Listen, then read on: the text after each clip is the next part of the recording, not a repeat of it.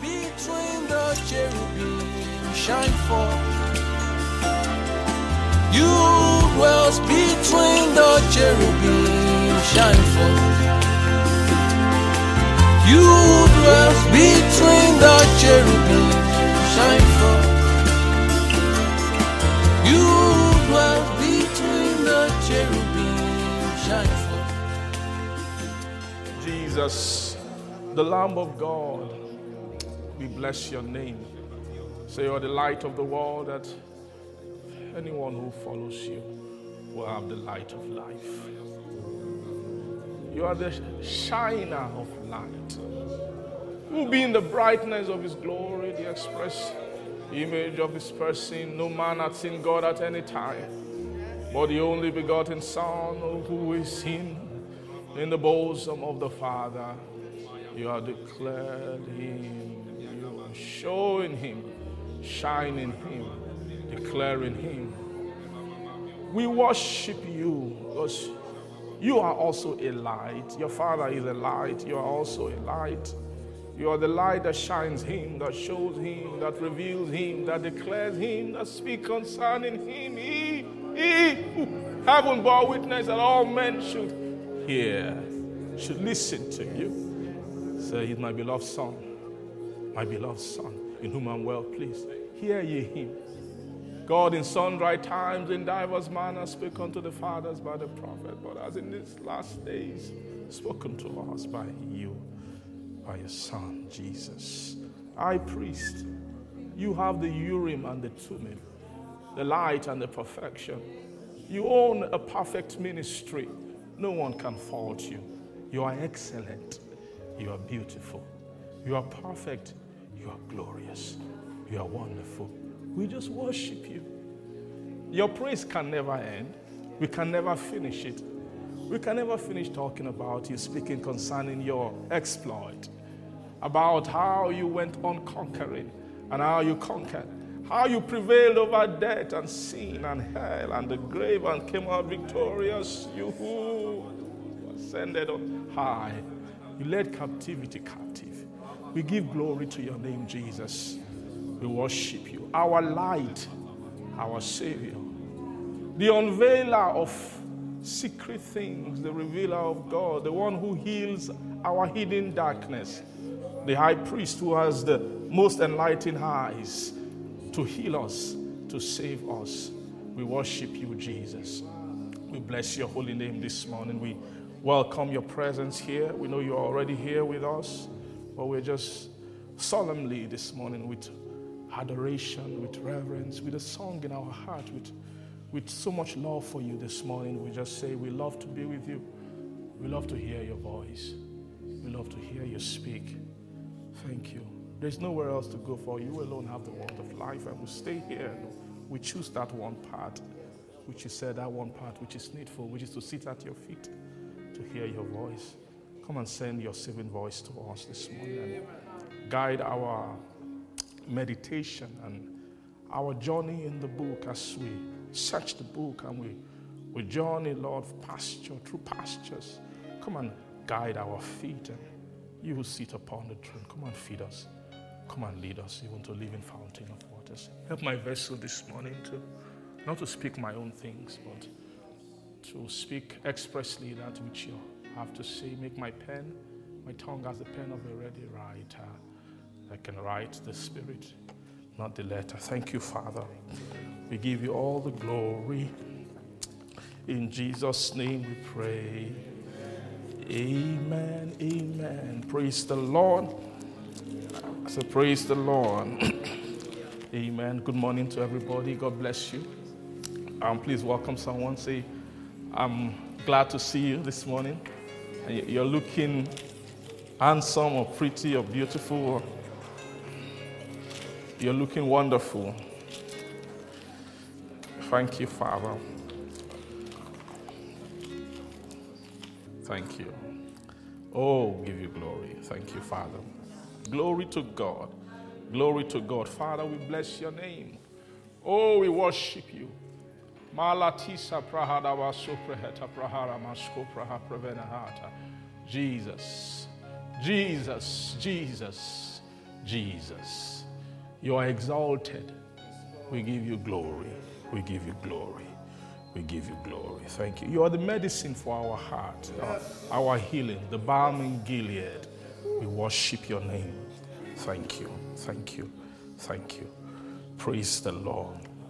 Amen. Let's open to John chapter 8. Praise God. John 8, I think we began to see. Oh, thank you, Father. Let's read from verse 31. John 8:31. It says, Then said Jesus to those Jews which believed on him, praise God, that if you continue in my word, then are ye my disciples, praise God. Indeed, if you continue in my word, then are ye my what? Disciples, and then ye shall know what? You shall know the truth, and the truth shall do what? Shall make you free. Praise God. This is those who believed on him, that he said to them. So they have been believers. They are Jews who have become believers, but there is a further process which he called continuing. Amen. That if you continue in my word, then are ye my what? Disciples, and you shall know the truth, and the truth shall then do what? The truth shall then make you free. Praise the Lord. Hallelujah. Amen. Let's see in John.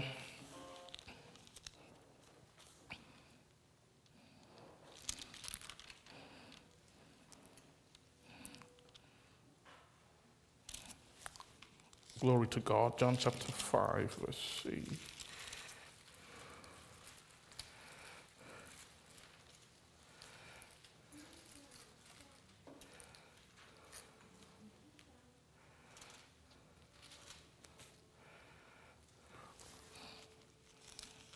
Are you there?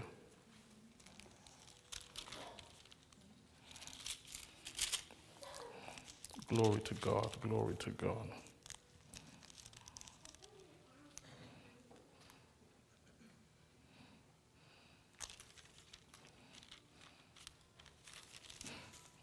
Thank you. Where did we read on Wednesday?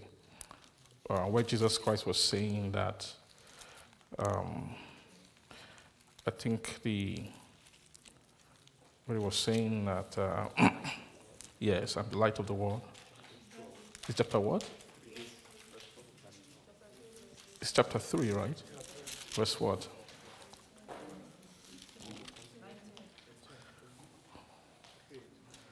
I'm hearing many different things. Which one is correct? Okay. It's chapter 8, verse 12. Praise God. Thank you. Amen. You guys have your Bibles, did they have different? Amen. John 8, verse 12. Amen. It says, Then spake Jesus again unto them, saying, I am the light of the world. Right? He that followeth me shall not walk in darkness, but shall have the what? Light of life. So the word our following also means continuing. Right? Continuing means to follow. So Jesus is saying that there is a journey that every soul needs to take in him. And if a soul is able to embark on that journey, in verse 32, it says, Then ye shall, what? If you continue my word, you become my disciples indeed. And then you shall know the truth, and the truth shall make you what? Make you free. So taking that journey is what makes you a disciple, right? What makes you a disciple is the continuing in his word, right? And that continuation in his word, there's a way that a soul continues in the word that Jesus is speaking concerning, right? It's not possible for the soul to continue in the Word unless the soul has found a path in the Word. Praise God. There is a way that the purpose of the Word is to make manifest a path. Right? It said that your Word is a lamp unto my feet and a light unto my path. Are you seeing that? That's the Word of God. Right? The Word of God is a lamp unto my feet, that's light, and is a light unto my path. Are you seeing that? So the purpose of the Word, anybody who hasn't found a path in the Word hasn't gained access into the Word. Praise God. The Word of God is handled in different kind of ways by different kind of souls. And one of the things that has been abused the most on the earth is the Bible. The Bible has done. People have killed in the name of the Bible. They've committed genocide. They've committed all kinds of atrocities in the Scripture because you have this book that says all manner of things, but we don't know what is the import, what is the essence of this book. It's very clear that the Bible is a book of paths, right? It's actually a book that unveils and interprets ways to the soul that can show the soul different paths, strange paths that are not found naturally upon the earth. Praise the Lord. So the paths, the world that we know as we know it is a world full of paths and causes. Ephesians chapter 2, it says that you have he quickened, who were once dead in trespasses and sins, right? In which in time past you once walked according to the cause of this world, according to the prince of the power of the air, the same spirit that walketh in children of disobedience. So it's very clear that the world is also the construct of the world, which is the spiritual resource. The world is a spiritual resource of darkness. The world is not the physical earth. It's not the physical materiality. But the world is talking about that is a spirit which souls buy into. That souls just buy into that spirit. From there, they tap resource for living. By resource, I mean ideas, thoughts, imagination, all kinds of things that drives the collective parts and individual parts of soul. Praise God. What I mean to say is that the vision for what has crafted present existence of man.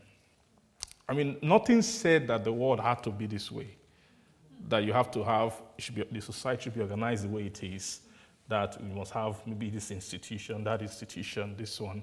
Then here we must have people who are gatekeepers, people who are all those kind of things that are structures of society and all of those things in different aspects of human living. That's just one way to organize things. But why did it have to be this way? Where did it come from? Where do the ideas of men come from? Where do the resources of men, the way men think, where does it come from? It comes from somewhere. Praise God.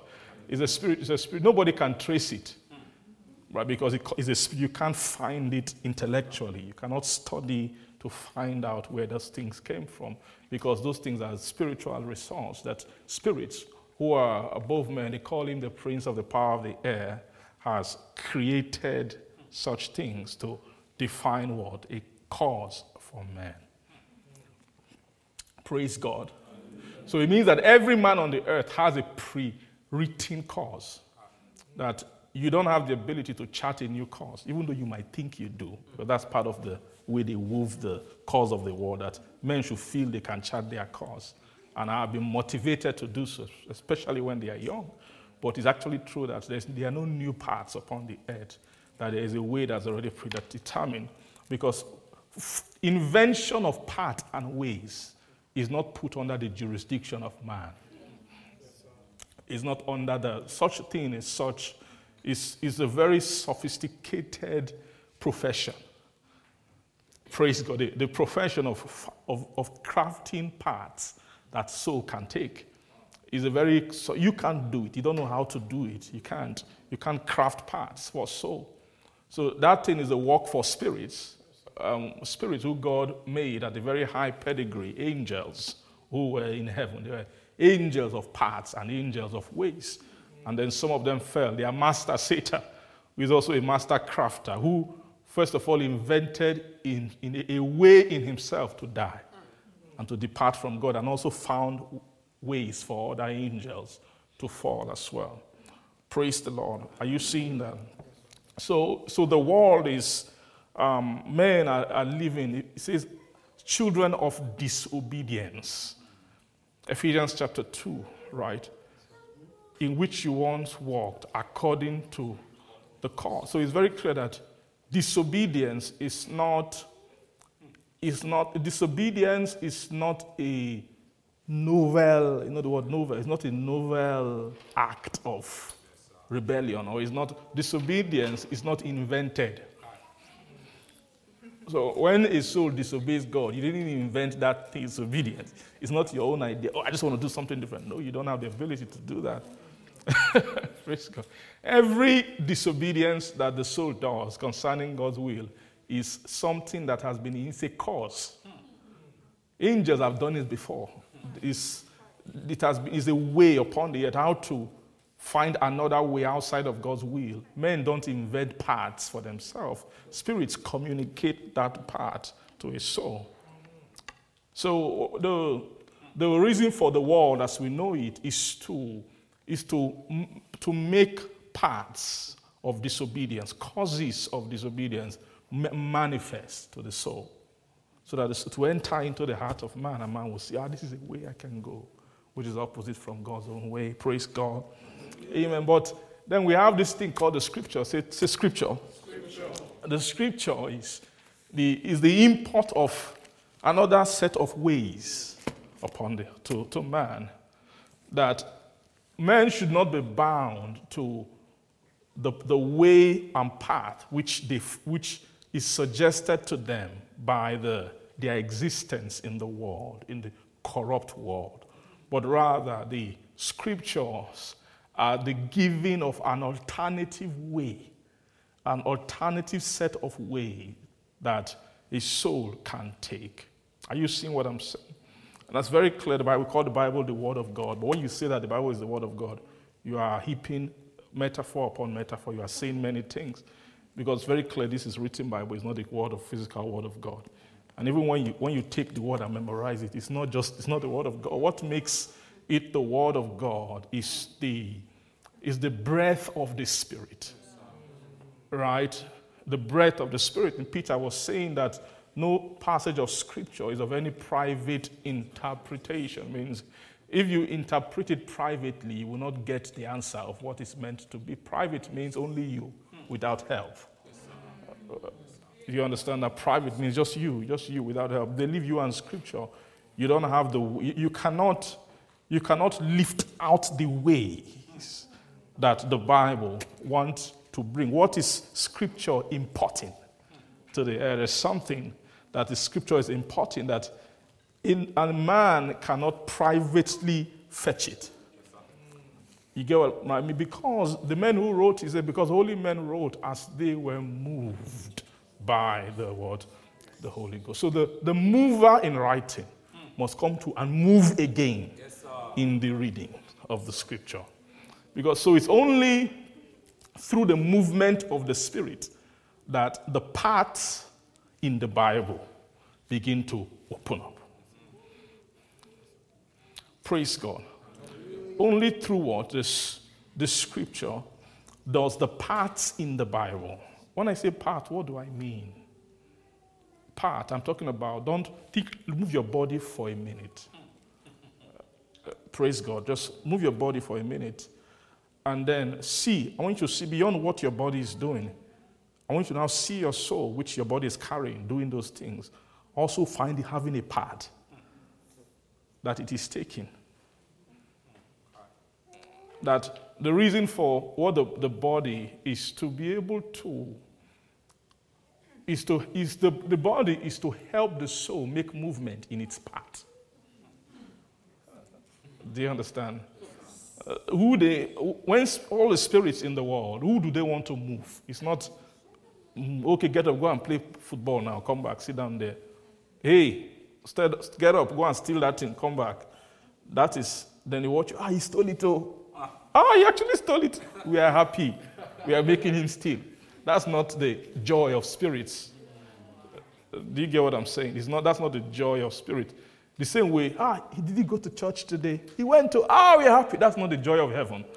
That's not what God is excited in. It's not the physical doings and goings and coming and all of that. The reason for the suit, the body, is to be able to help the soul make movement in the part that the soul is holding. That without the body, it's hard for the soul to make its own inward movement. Do you understand what I mean? The inward man has movement. But by things which the outward man is doing, the inward man can be moving, either towards life or towards death. Towards life or towards death. Towards life or what? Towards death. Two people can do the same thing physically. One has moved inwardly towards life. The other one moved towards death. Do you understand what I mean? Like Cain and Abel came and offered sacrifice. One resulted in God having respect unto one and the what? And the offering. The other one, God did not have respect because God wasn't looking at the physical gathering of things and offering things. God was looking at the movement of the soul. That thing affected, there was also emotion on the inside. Are you understanding what I'm trying to say? Praise God. So the word of God, the import of the scripture upon the earth is to make fresh news. They call it news. The Bible contains two news: the news of Christ and the news of God. Praise God. And each gospel is for the purpose of definition of paths to the soul, to make the soul find paths for movement, and to help the soul to do what? To find paths to do what? To move. Amen. That's why he said that the word is a lamp unto my feet. Praise God. And is what? A light. Now, those are two things. They are not the same thing. So when he says thy word, just to summarize any kind of manifestation of the Spirit of God means anything that constitutes the word of God means that any reading of God's word that is quickened by the Spirit. So either it comes by your quiet time meditating on scripture, or if it comes by listening to a message, or just talking with somebody, in having a conversation with somebody, there can be a quickening of the Spirit, which will result in the word of God being given to the heart. Praise God. So, and it says that the word of God, every time the word of God lands, it's two kind of operation of light that will occur. It will talk about the guiding of feet and the illumination of path. Do you see that? They are not the same operation. They are two different operations. The guiding of the feet and the illumination of the path. If the path is illuminated and the feet is not guided, one can stumble and not make prosperity in the path. But if the path is guided, but the feet is guided, but the path is not unveiled, the person can miss the way and end up somewhere else. He'll be walking very sharply and quickly, but he's walking the other way. That is not in alignment with. Are you getting what I'm saying? So, when you talk about what the Word of God means to a soul, those two things must be balanced and accurate. In a soul, how do you step in the Spirit? That's the school. Talking about the school of the Spirit. The school of the Spirit is, of course, the school of the Word of God. Do you agree with that? The school of the Spirit is the school of the Word of God. So, in the school of the Word of God, they are teaching the soul how to step and also defining direction to what? The soul. Praise the Lord. Amen. There are another place he said, the entrance of thy word giveth light. Amen. The entrance of thy word giveth light, and it giveth understanding to the simple. You're seeing multiple places. Go and read the book of Psalm 119. That's all that David was speaking concerning. The whole of that place was converting word to trying to. David was, that Psalm 119 was almost a New Testament, so I'm sure a New Testament spirit came upon him. And is that not like the longest chapter in the Bible or something? Praise God. He just kept talking and talking and talking and talking and speaking, just eulogizing the word of God. He called it word, he called it precept, judgment, thy testimony. You get what I'm saying? He was talking about it, and then he was trying to use, we can't read all those things. That thing is too, let's not even go there. You can read that in your own time, meditate upon it. Praise God. But David, quickened by the Spirit, was trying to explain what that word means to his soul. What the word of God means to what? What the word of God means to his soul. There is that thing he called entrance is what I want us to look at tonight. Entrance is, I'm talking about the entrance of the word. I'm talking about that incidence of the word upon the soul. It's not just every Christian that can touch the word of God. Listening to message doesn't necessarily mean touching. Sometimes the soul can be around the waters of the word and not be touching it. The touching is not the carrying of the Bible or the hearing of the word. The touching is the relation between the soul and the word. There's a way that the soul of a person should be relating with the word. There's something the word needs to be doing with the soul. Are you getting what I'm saying? Well, Satan has done a lot of things around that place. He has done so much. If you want to tell me his great investment is, he has seen seasons of, he's seen season of blessing upon the earth, season when dew will begin to fall. He has seen it. Satan knows, he knows God, he knows how God operates. He knows that there will be a time when on the earth, God will now want to start talking to men. That he wants to start, you see that God's inward counsel, the secret counsel. Satan must have been seeing that thing on the inside of God. That look, God, he knows what it is. He's been around it. You can't have a cherubim, that is someone who's raised as a cherub, without having, in fact, a cherubim is a being who is raised to sight God's inward carriage of his judgment and his law. So a cherub is someone who has eyes to see the inside of God. They call them, in Psalm 103, call them angels. Bless you, the Lord, all you his angels, you who excel in strength. And what is the strength which you are excellent in?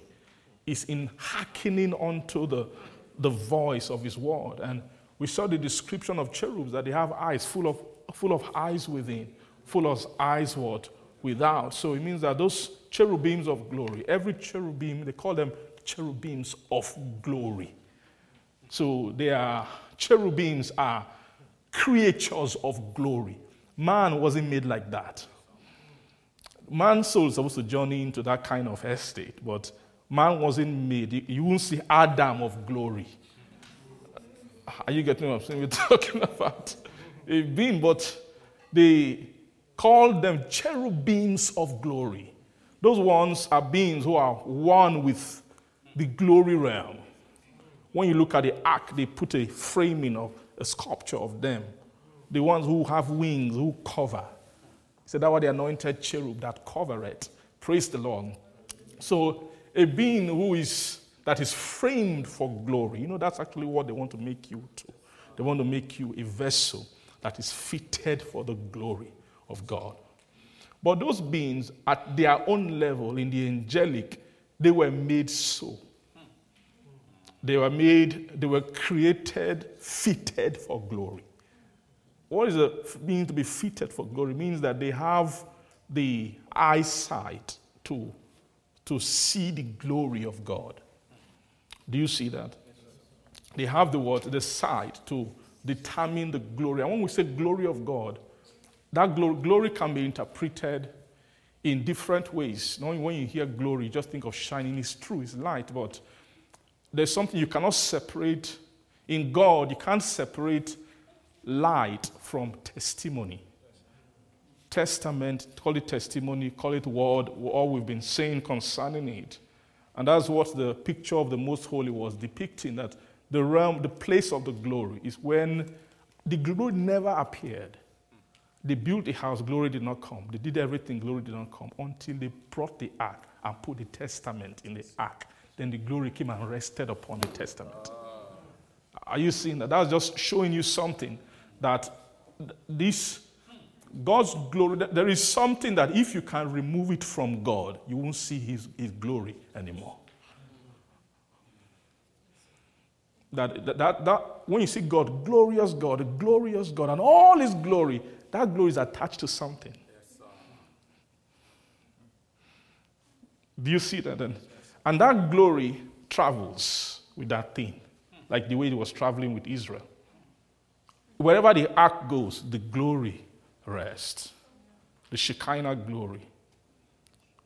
Are you getting what I'm saying? That is telling you something, that God's testament, in that season, you can summarize the testament or the covenant which they had, which was written on stone. You can summarize that as, let's call it the word of God to Israel. That will be accurate, right? The word of God to Israel was that testament. So it means that the glory is the property of the word, right? The glory, what is the glory? The glory is the light. Do you see that? The glory is the light that emanates from God's presence. So you are seeing almost graphically, you can see even God demonstrating the picture of word becoming light.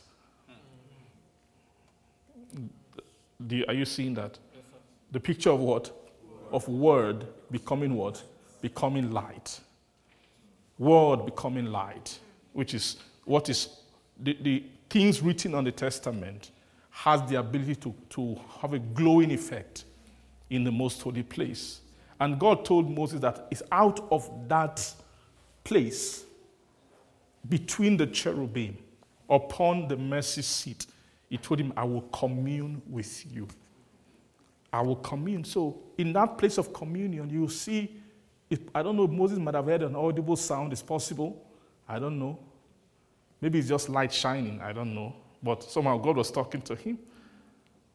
Do you see that? So it means that there is something, when the Spirit of God is present, the Spirit of God can quicken the Word of God. And then he makes that word a light. That is what I want us to see. That he has to, what the soul consumes is light. What the soul consumes is light. The ministry of the Spirit is to turn the Word of God into a light that can be used by the soul. What the soul uses to journey is light. Praise the Lord. The soul uses what? Light to journey. Amen. Thank you, Father. So he says, the entrance of your word giveth light, and what? Understanding to who? To the simple. Praise God. So in verse 8, back to John very quickly, chapter 8.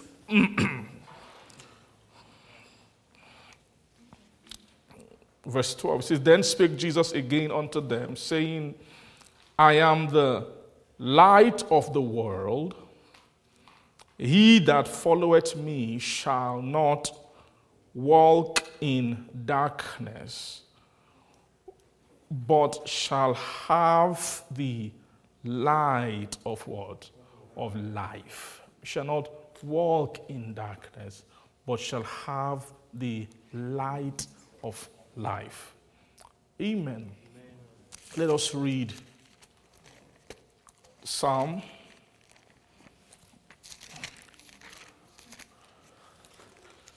Glory to God. Psalm 36 that we read on Wednesday. Glory to Jesus. Psalm 36, it says, verse 9, it says, "For with thee is the fountain of life. Then in thy light we see" what? Light. With thee is the fountain of life.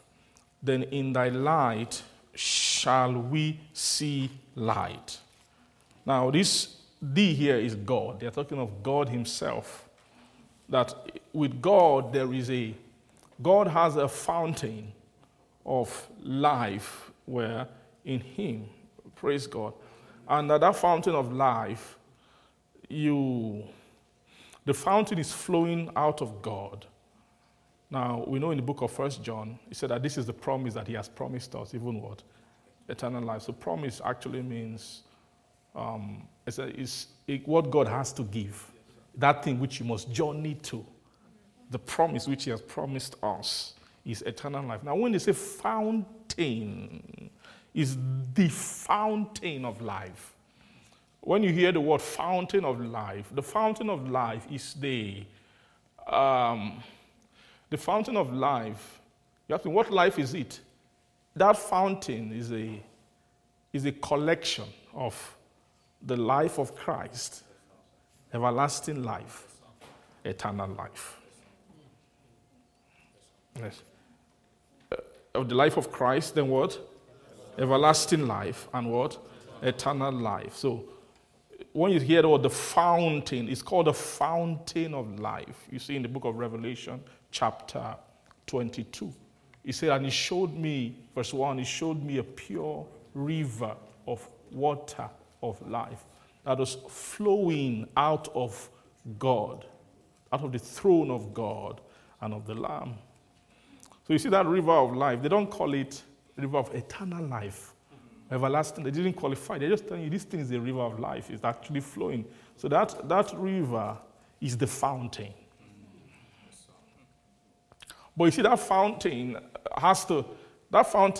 can step down at a point. Do you see that? There is a fountain that whose source is God. When you trace the fountain of life, praise God, you want to trace the fountain of life and get to its source. When you land at the very source, you find that you've landed at the inward life of God. That the life that God is using himself, that is the source. But as the fountain is traveling, that life, after a point, it will decide in itself to shift its properties and step it down or reduce it, keeping in mind that where is it journeying to? It has to journey to a place where the corrupt man, the man who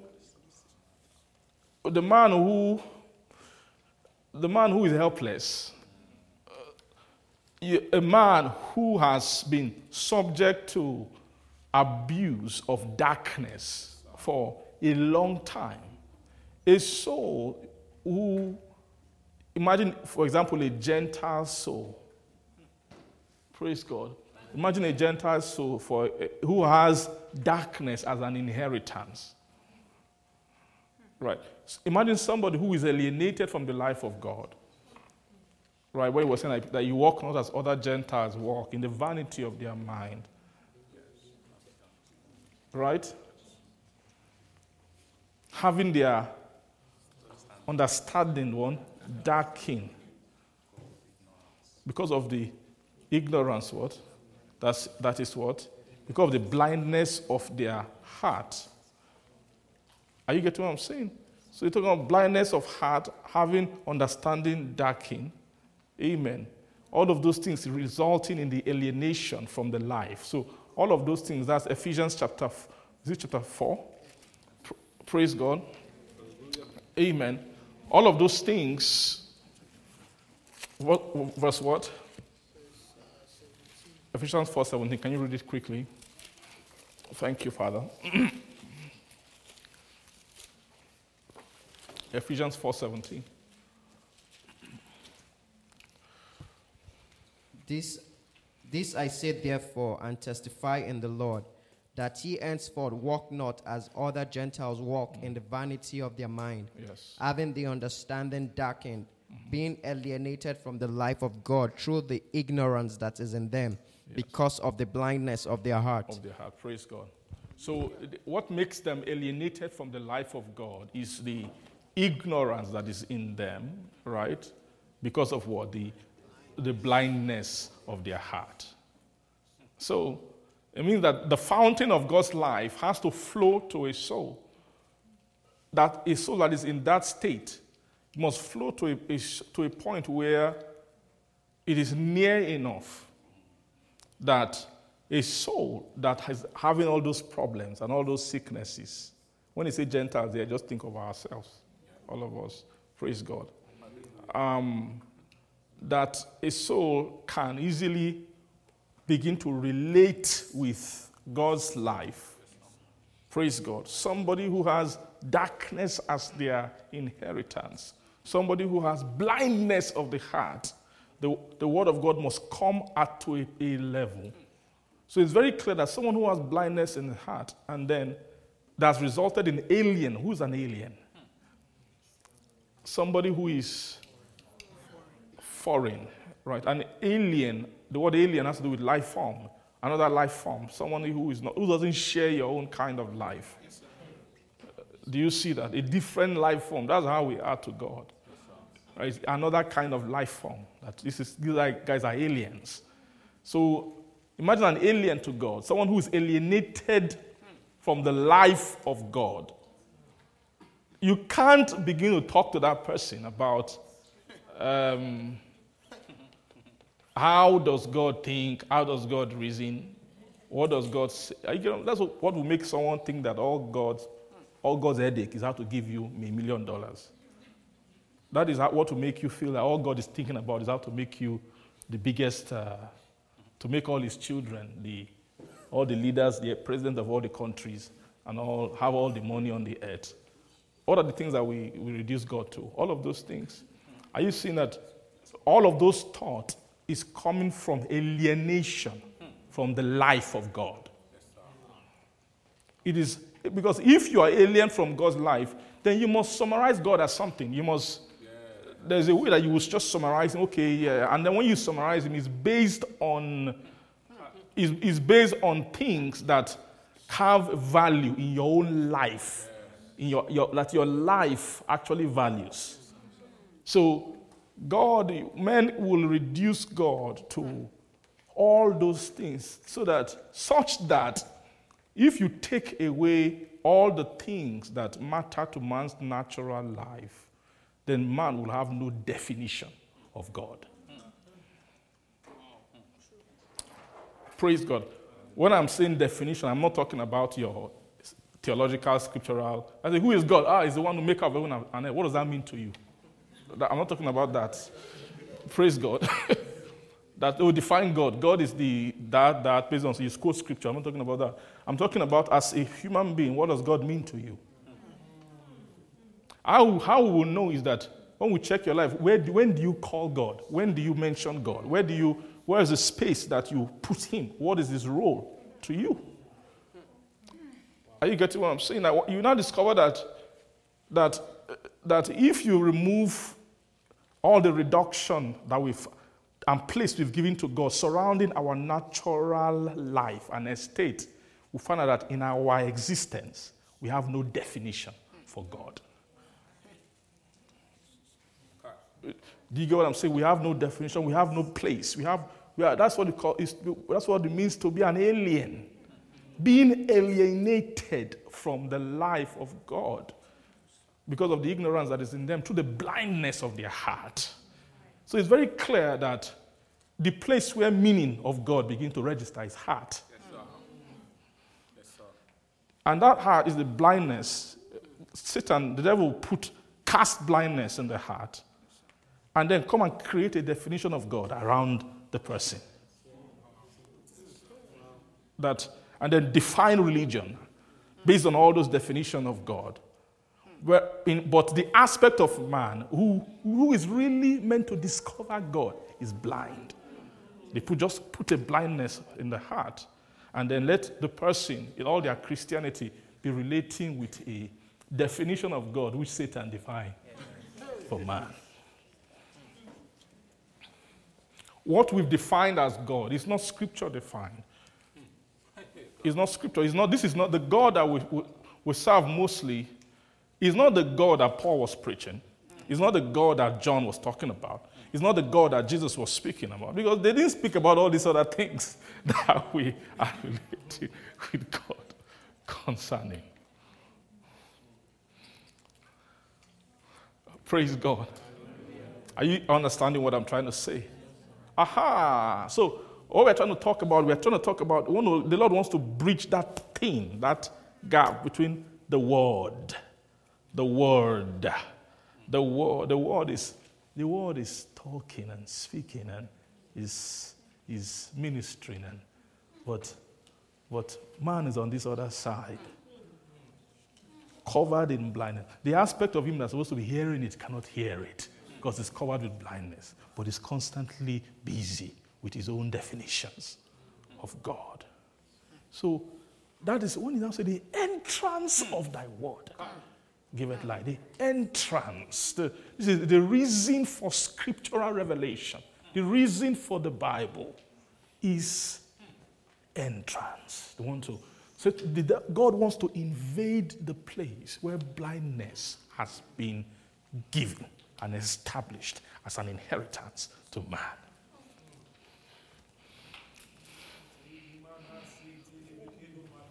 Thank you, Father.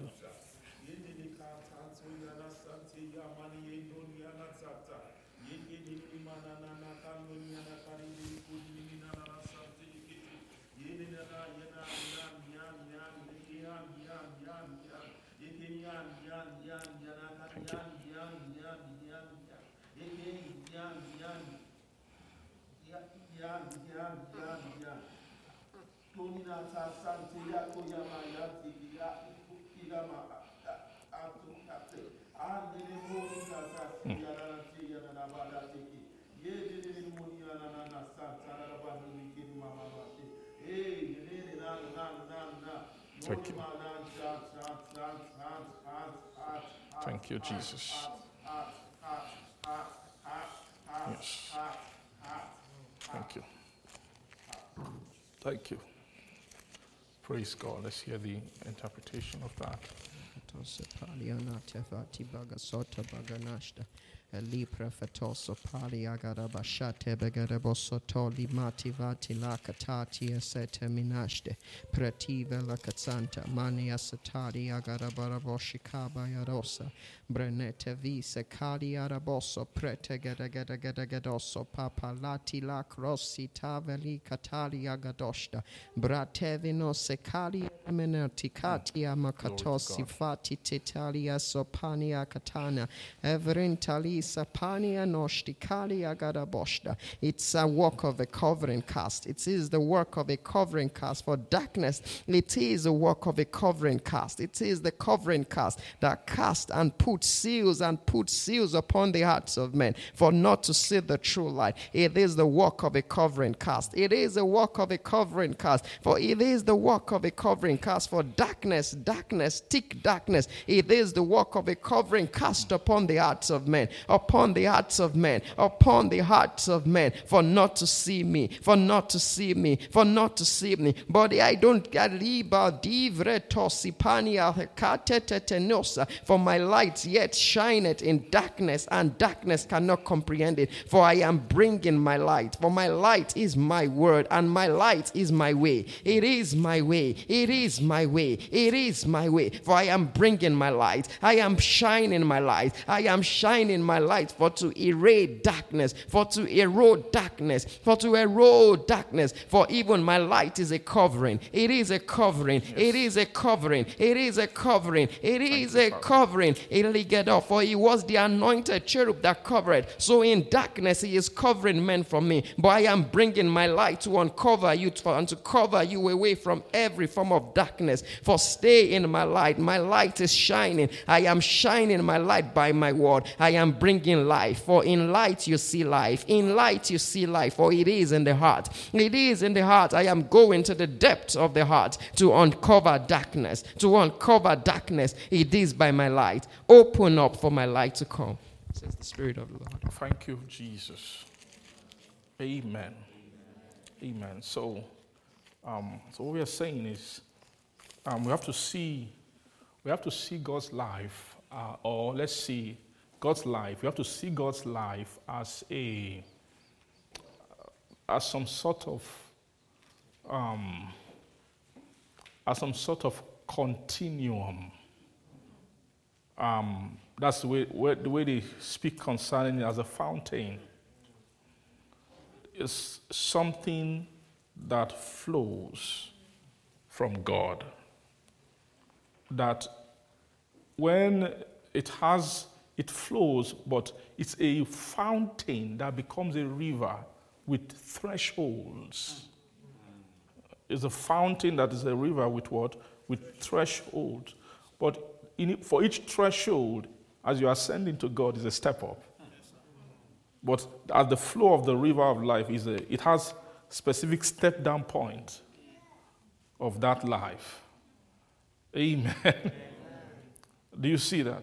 So it's very clear that Christ, the life of Christ, is a type, it's a kind of life of God. It's a life which God's own life created. Right? It's which God's own life created the kind of life, praise God, which will do the first warfare in a soul, to position the soul to be able to flow upward into the life of God. Do you see that? It's a life that is a step down life of God, which a man can have.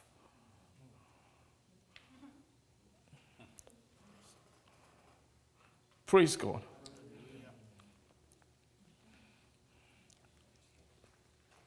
Now, amen, can we be attentive today?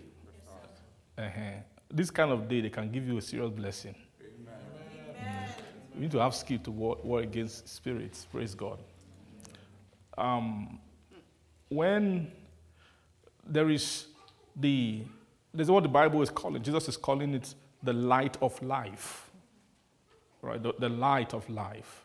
The light of life. There's the light of life. Then there is, in that John chapter 8, he first called himself the light of the world. Those are not the same thing. First the light of the world, and then the light of life. The light of the world. So I am the light of the world, and he that followeth me, who follows me, will not walk in darkness, but shall what? Shall have the light of life. Amen. Now, the light of life means he who sheds light on life, who illuminates life. That thing, the problem of man, defined in Ephesians chapter 4, is alienation from the life of God. That thing, that alienation that is the enemy of man. That is the problem that man has. Is alienation. And that an alien is not a next door neighbor. That you can invite to your house tomorrow. Or you can, a neighbor, neither is he a next door country, someone who lives in the next country to you, or the next continent. An alien is somebody who is outside your world entirely. I want you to understand something. We need to understand, it's like we started Christianity from a false point. It's a very, very false place. Like, You give your life to Jesus, become my Lord, and after that, Jesus became your father who is sleeping in the next bedroom beside you. That's not the truth. You get what I'm saying? Like, we're now in the house of God, so God is just there. My God, how are you? This morning, I just came to tell you that I love you. Thank you for getting me born again now. We have some things to do. How can we do this? I need your counsel concerning this matter and all that. You feel like you just have that relationship. God is my Father. No, that is not. That is a false place to where we started from. It's because of blindness. Do you get what I'm saying? Now, God has helped most of us, so we can talk about the salvation of the soul, right? Now, I wouldn't say this to a new Christian, because a new Christian has to feel that God is his Father, and he has to understand the Holy Spirit. And know that by the Holy Spirit and by virtue of in their spirit man, who they are, in their spirit man, they have proximity to God. They can pray to him and talk to him and all of that by virtue of those things. But I'm not talking about that. I'm talking about when we now look inside the soul. When you look at the spirit, you see he that is one spirit with, he that is what? Joined with Christ is one spirit with him. You see, it looks like you and God are just passed. But when you look at the soul, you are seeing two alien life forms. Do you go? And the church is not meant to dwell too long on the new creation realities of the spirit. Do you know why? Because that thing has nothing to do with you as a church. You don't know how it happened. You don't know what even the pastor doesn't know what happened. Was the spirit raised back to life? He doesn't know anything about the spirit business. There's no pastor who God called to pastor his spirit. Nobody can pastor your spirit. Your spirit man is not pastorable. It's not a thing for church. That it's not church. There's not for church to deal with. Are you getting what I'm saying? The spirit. Say he that is joined with the Lord is one spirit with him. Do you get? So the spirit man is the entity who has already married Jesus. That's Jesus' own thing. So, but it's like church, we camp around that. What has happened in my spirit? I'm this, I'm that. I'm the righteousness of God in Christ. I'm born again. I'm seated with him in heavenly place. It's true, but check it. Paul just mentioned those things. He didn't dwell on those areas. Rather, what they were dealing with in the Bible is the reality of your soul. There's a problem, which is the problem which church is meant to solve. Do you get what I'm saying? So the church should not stay too much basking in those realities. You should acknowledge them. You should know them and walk from the standpoint of that understanding of those realities. Because that is where the confidence of your identity comes from. And it's very key to have that. But after that, when you now look inside the soul, the church is the place where they send people who are aliens, who are candidate of learning God's own life. That's the school of what? Of the life of God. The church is a place where you heal the blindness of the heart, where you take out the ignorance that is in men, and then introduce the soul to the life of God. Praise the Lord. So that place of ignorance is ignorance concerning what? God's life.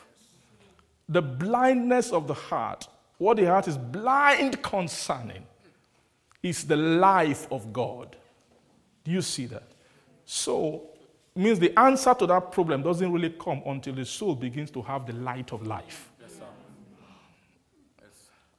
Yes. What Jesus called the light of life is, first, I'm the light of the world. But if any man follow me, then he will have the light of life. So if the person following Jesus is already interacting with him as a light, following is not a switch. Following means you start interaction and following until one day you get to something. So it means that there will be a time when the soul hasn't arrived at the light of life. It doesn't have the light of life yet, but it's still following the light of the world. Do you understand it?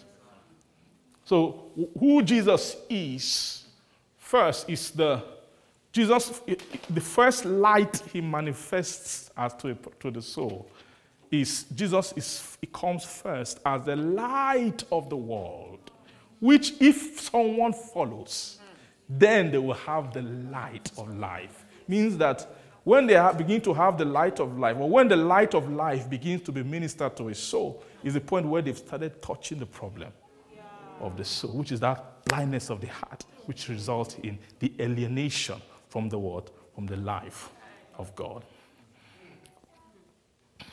Praise God. Now, I want us to see we have seen light, but I want us to see we're talking about the word now, 3 different aspects of ministry of light. These are aspects of ministry of light that every Christian should know and be conversant with. You should be able to have demarcation of those lights, those dealings of light and ministry of light inside of your soul. You should have an understanding of them. First, light of the world. Secondly, who you call the light of life. Praise God. The light of life, which is light of life. First, the light of life. When you have the light of life, in the light of life, you see light. That is what we are bridging Psalm 36, comparing with John chapter 8. Now, what I'm saying to you is held by all the scripture. We started journeying to see it last time, and we'll do a little bit more of that today through the scripture. Praise God. But when they're telling you in the Psalm 36, when it says that with you is the fountain of life, that in your light we shall see light. Is that what it says? Is there a shall there? Praise God. What is the meaning of a shall? It means it's not happened. It's not happened. In your light, then we shall see light. So it means that there is the fountain means that which is extended. It's traveling far. A fountain is traveling far. Fountain, there's a point where it's springing from. Then there's a point where you can meet it later, where it's traveling to. So with you as the fountain of life, then in your light we shall see light. In your light we shall see light. So there is a light which light is keeping. Do you see that? There is the light that is the ultimate treasure. There's a light that what? That is the what? That light is the light which John encountered. And that was the ministry of John. Was how can John was someone who they sent to people who have found the light, who now need to begin to see light. Who need to is a teaching. John was the apostle to preach the other light in light. John is an apostle in light. Paul was to turn men from darkness to light. That is one aspect of ministry. Are you getting what I'm saying? That is to turn men from darkness to light. Praise the Lord.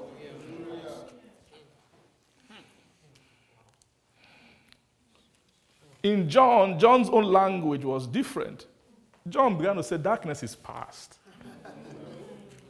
But now the true light already shining. If darkness is past, it means you are in a season of a light, but there's something called the true light that needs to shine. So John was an apostle of the true light. Am I correct? Let's read 1 John a little bit. Amen.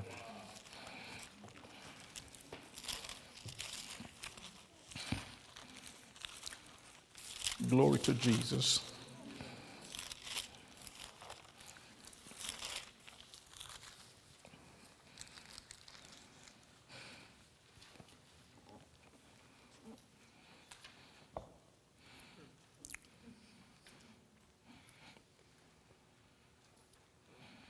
1 John chapter 2.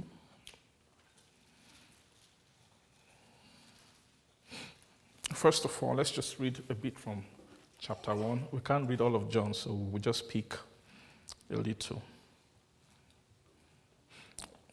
Praise God. His beginning conversation of chapter 1, verse 1, he said that which was from the beginning, which we have heard, right, which we have seen with our eyes, and which we have looked upon, and our hand has what? Have handled of the word of life. Praise God. That which we have looked upon and our hands have handled. So that word of life is the fountain. Right? The word of life is the fountain of life. Then what John is saying is, I want to write unto you concerning that which we have seen, which we have heard and seen with our eyes, which we have looked upon, and our hands have handled of the word of life. He's talking about a particular aspect of the fountain. I don't know if you can get the sense of John here. Is it clear? What I just said, is it clear? I don't want to waste time if we all get it. We don't get it? Okay. So when he's saying it, that let's bring down what he's saying. He says, that which we have heard, seen, looked upon, handled, of the word of life. Of the word of life. There is that which we have heard, seen, looked upon, and handled of the word of life. That which means particular. There's actually he's not talking about the entire word of life. Paul was a minister. He had a portion of ministry in the word of life. Paul himself spoke about his own dispensation. That is the language of an apostle. Any apostle who is just here talking about this one is not an apostle. Apostles are not like that. Apostles are guys who have met Jesus, and Jesus gave them something very specific. Yes, there's something they are an apostle of. An apostle is a sent one. Yes. They sent him with something. And you see, a lot of times an apostle will be talking concerning that which he was sent for. Paul kept mentioning that. Book of Ephesians, you saw him speaking concerning that dispensation of the word of God. Let's see it very, very quickly. Ephesians. I think Ephesians chapter 2. Glory to Jesus. Hallelujah.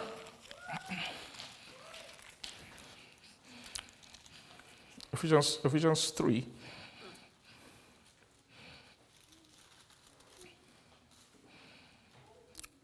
Ephesians chapter 3, verse 1. It says, for this cause, I, Paul, the prisoner of Jesus Christ, for you Gentiles, that if ye have heard of the dispensation of the grace of God, which is given me to you word.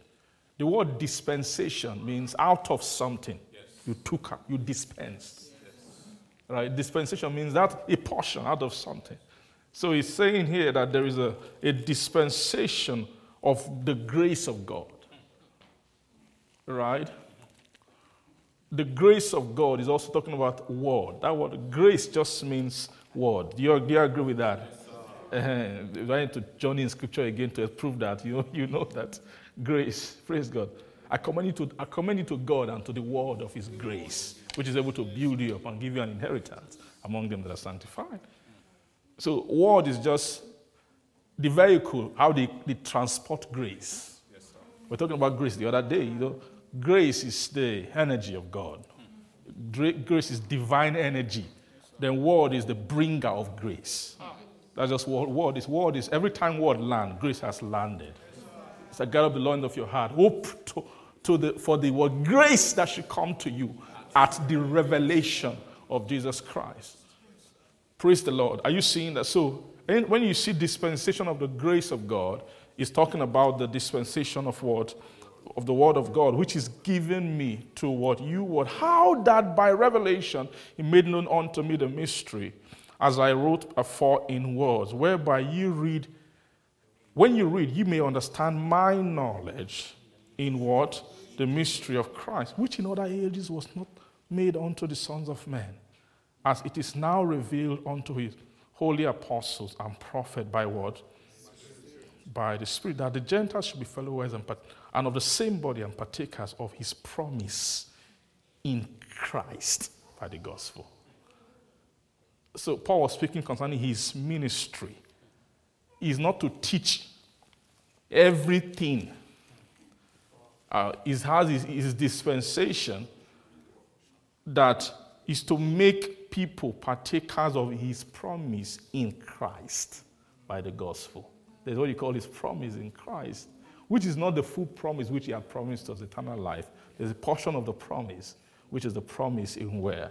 In Christ. Then verse 7, whereof I was made a minister according to the gift of the grace. That word gift, it means portion of the grace of God given unto me by the effectual working of his power. Verse 8, unto me, who am less than the least of all saints, is this grace given, particular, this grace given, that I should preach among the Gentiles the unsearchable word, riches of Christ.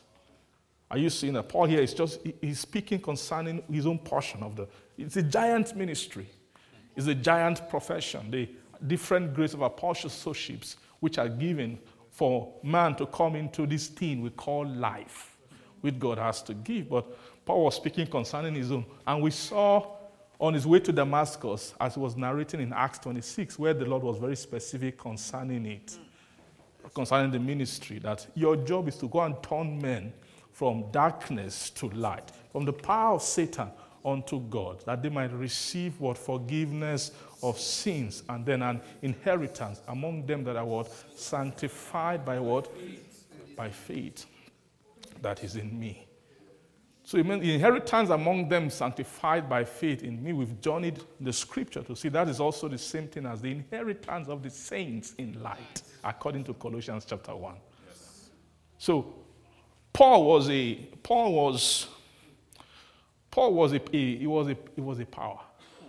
powerhouse that God gave to transport men from darkness into light. Paul's ministry was a bridge from darkness to light. And the first time you ever say, thank God for Paul. That work, the bridging ministry. Then when you enter that light, you now begin to see all kinds of things. John can talk to you. Yes, praise the Lord. You understand Peter more clearly. You understand James. You can understand Jesus, his own epistle, book of Revelation, because you are in light. But see that job of Paul, for which Jesus encountered him. See, it's a particular ministry. Hey! When he was stalling him, Paul was narrating to what Jesus said. He said that I must show you many things which you must suffer for my name's sake. So to do that job, God had to find a man who owes him everything. Because that job is not easy. The kind of warfare you're going to fight to do that kind of job, because if you're not a man who owes everything, you can run away at some point. By the time all the spirits who have been investing in darkness in men for thousands and thousands of years, you now begin to tamper with what their work. Imagine you want to go and spoil somebody's work. That's what Paul was doing. Those spirits, when you see them, they are positioned, they balance. They are watching their work. When they are seeing men going to work, coming back home, going on vacation, coming back, going here, doing that, worshiping in church, thank you, raising up holy hands, they are watching their work. Yes. Things are going fine. And then a man called Saul of Tarsus came. Are you getting what I'm trying to say? Yes, that was not an easy job. They were to kill him. Yes. Shipwreck, everything. Praise the Lord. Hallelujah. At some point, they actually killed him. They even stoned him to death. He woke up again.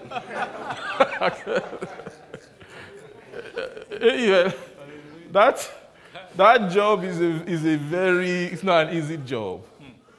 You know what? To break men free, to give a soul the taste of light, to give the taste of light to the soul. Praise the Lord. That was the work that God used. And thank God for Paul's epistles. Thank God for his epistles. Thank God for Romans. What about Romans? See, Paul began to shed and explain mystery. Imagine that thing called sin. No man understood what sin was. Nobody understood sin. Nobody understood what sin was. What people thought sin was is not what sin was. But thank God, God raised Paul. Began to write doctrine concerning sin, to explain sin. So actually, sins, whatever is not of faith, actually. Who can ever come up with such a definition? Okay. That's an apostolic definition. Satan is banked that no man can ever define sin in this way.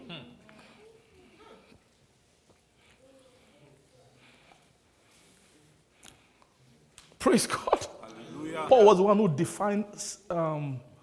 who then defined righteousness. And then instead of defining righteousness as your offering and everything you do, began to define righteousness with respect to revealed will. Revelation.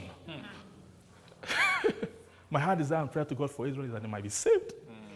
If I bear them record, they have a zeal for God, but not according to knowledge. And when have they had this zeal for a long time?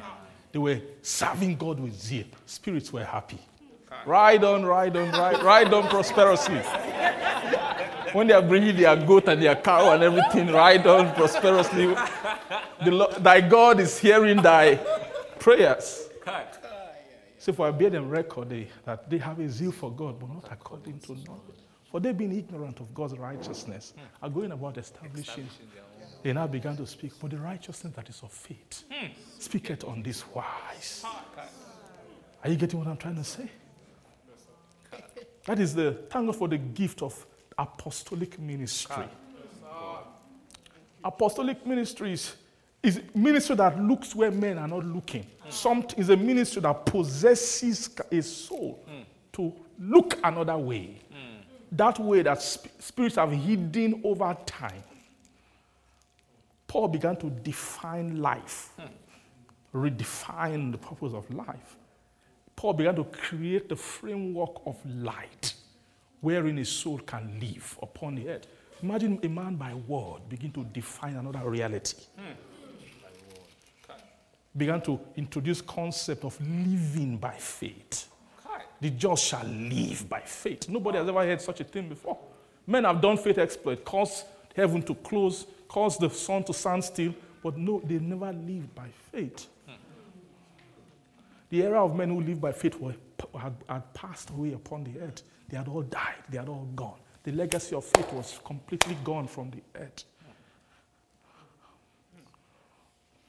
Are you understanding what I'm trying to say? The Lord will help our heart to celebrate light more. Amen. Amen. Because of, Satan is intimidating. There's the way he does his own thing. He glamorizes things very, very quickly. And very easy. Makes things glamorous. So when you look at the world, you feel like, this is where life is happening. But the Lord will give us grace to celebrate, the heritage of light. You should be a person that celebrates seeing, celebrate understanding.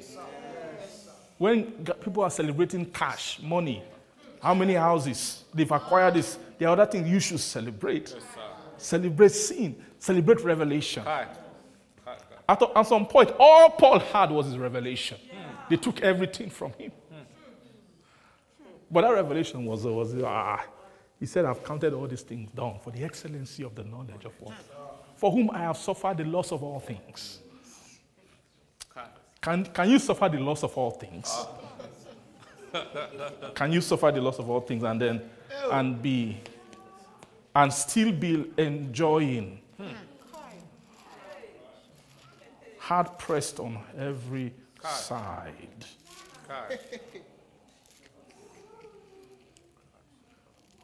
Praise God. He brought another thought entirely. Another thought. Before in the Old Testament, when somebody is afflicted, it's all cry and wailing and sackcloth and God, why have you done this? Because there's no hope. There's nothing else to celebrate apart from the physical possession and all of that. Another strange one came and said, well, we glory in tribulation. Hey! For tribulation, worketh. Different kind of, are you seeing different kind of soul than New Testament? See, this thing you are seeing here is they want to make you all an alien on the earth. That's one thing. That you are an alien of God, but once you begin to enter God's life, what happens? You become an alien to this world, man. You become very, very, very strange. How can you glory in tribulation? He didn't just say that tribulation. Well, I manage tribulation. When this tribulation comes, God will see me through it, and He will deliver us one day. But one said we glory in it, actually. For tribulation, work at patience. Patience, character, experience. And experience hope. But hope does not disappoint. For the love of God is shed abroad in our heart. These are men who are following the path of Jesus. The same path, who for the joy that was set before Him. Are you getting what I'm saying? You can never have this attitude outside light. Outside light. So when you're talking about light, in coming into light, there's an inheritance of saints in light that you will never appreciate until you've gained passage from darkness. Are you getting what I'm saying? That was Paul's ministry. Turn them from darkness unto light, from the power of Satan unto God, that they may receive forgiveness of sin and then an inheritance. They will now find an inheritance among those that are sanctified. Praise the Lord. So you're seeing John here. So John is another apostle who picked up the torch, the baton, right, and said, okay, you guys have actually arrived in season of light. But now, John received a ministry in light. There is a ministry, like I was saying last time, when we talk about everlasting eternal life, that some people get confused. It's because it's a sign that you are not yet inside light. Because it's in light you see light. Don't try to see light. If you're not, and neither is it a time for you to get discouraged and say, we are going home. No, we don't care, we don't understand this thing. Why are you trying to defy the everlasting eternal life? This is the point where we are going to revolt. You have been doing this thing since. Now, at this point, you have gone beyond the point of no return. Souls can get angry. When doctrine begins to change. You need to understand God. God is not your brother. God is amen. Praise the Lord. Counsel can shift gear. The same scripture, after a while, begin to speak another language. Just change language all of a sudden. The same verses you need to know, just begin to change another. The same chapter, verses, and they arrange themselves in certain ways by the Spirit to show you the life of Christ. After a while, they shift arrangement. So we won't now talk to you about the ultimate treasure. So it's very clear that what the inspiration and interpretation you receive from the scripture is dependent on the present movement of the Spirit. Because holy men who were writing it, they wrote by movement to encode life, different levels of life in the scripture. That same ghost can move differently in different seasons to bring different aspects of the fountain. There will be a threshold in that fountain, that river. When you step, this is another level. The current is different. When you step back, this is how we knew this thing before. When we step further into another dimension, a different current. Hey, you'll be afraid. We just.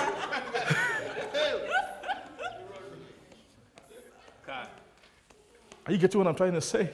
That's the way ministry of revelation is. He's talking about baptism over baptism. Every day you're getting baptized. You're getting baptized. And then your baptism for tomorrow is dependent on your baptism for today. Because the only person who they can baptize into the deeper end is somebody who has gained what? stamina. You cannot swim in deep waters if you have not swum in shallow water. It builds things on the inside of you. So that when they throw you into deep water, your interpretation will not be, hey, they brought me here to kill me. Your interpretation must be, it's time to swim. It's not the same thing. That's how you tell who has swum in shallow water.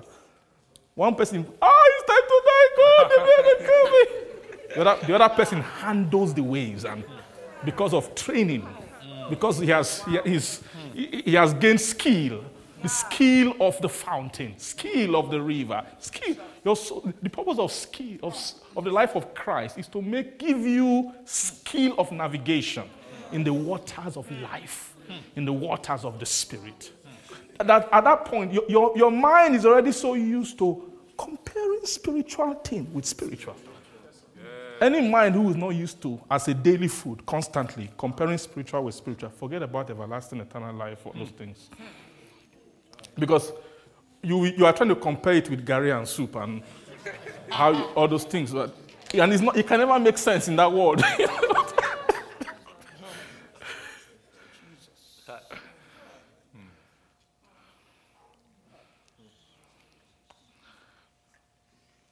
Comparing spiritual with what? That's one of the things that the nature of, or the life of Christ, the school of Christ, teaches the soul how to do. It teaches the soul how to carry spiritual thought and hold spiritual thought. And stop trying to validate it with things you know naturally. Do you understand what I'm trying to say?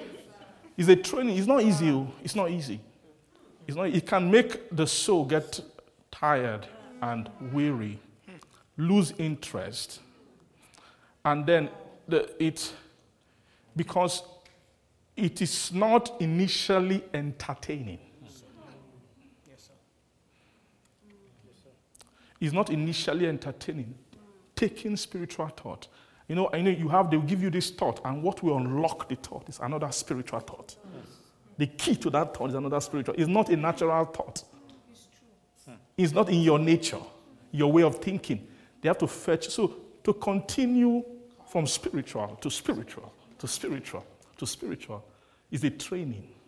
Only a soul who can do that consistently can enter the conversation of God's own word, of God's own life. Because God himself, God is spirit.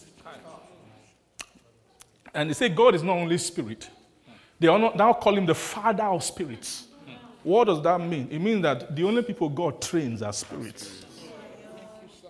That word Father means a trainer. So when you look for God's own children, you can never see a soul who is not a spirit. It's Christ that handles natural men and make them spiritual. Yes, sir. Don't bring a natural man to Christ, to God. He will drown. He might lose his salvation. He might lose his faith. Are you getting what I'm saying? So the children of God are product of the life of Christ, who are already spiritual. Then they come to, will you not rather be subject to the Father of spirits and live? I mean, not everybody can be subject to the Father of spirit.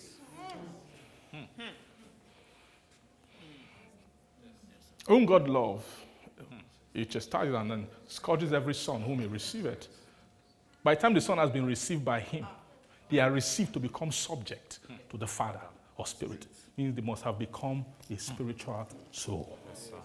They must have been an enlightened soul. Do you know who is an enlightened soul? It's not the one who has read many textbooks. That's not enlightenment. That's that. Textbooks add more darkness and blindness to your blind. That's why there are some textbooks you shouldn't read if you don't have enough light to counter the darkness that they have. There are some textbooks that have power to remove God from the equation. And the only powerful thing is that they don't even mention God. It's not that they're saying, we know that people, you are a religious guy and you like this God. I just came to tell you that this God really is not really a thing. It's not existing. So you hereby be an atheist. No.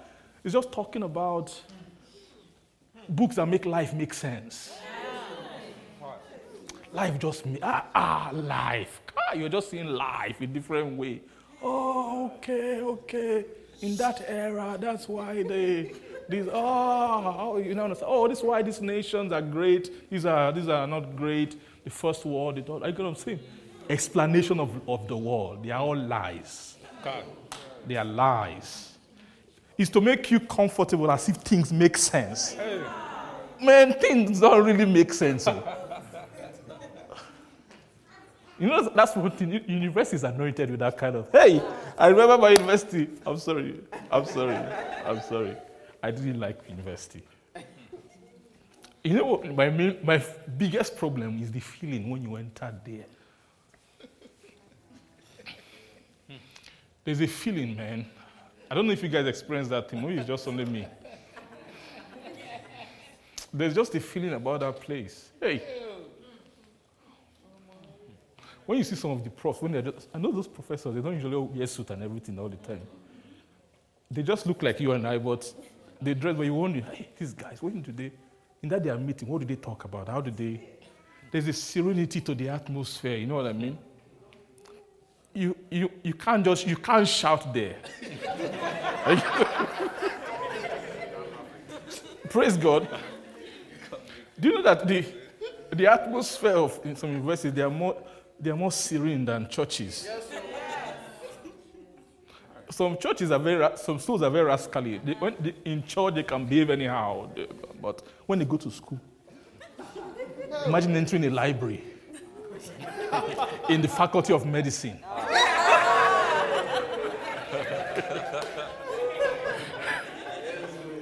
If you enter a library in the faculty of medicine, you yourself, you'll be looking at all the guys studying there. Are we the same? What kind of being is this guy?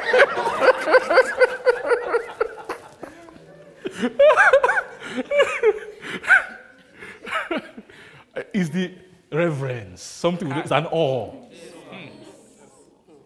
Praise God.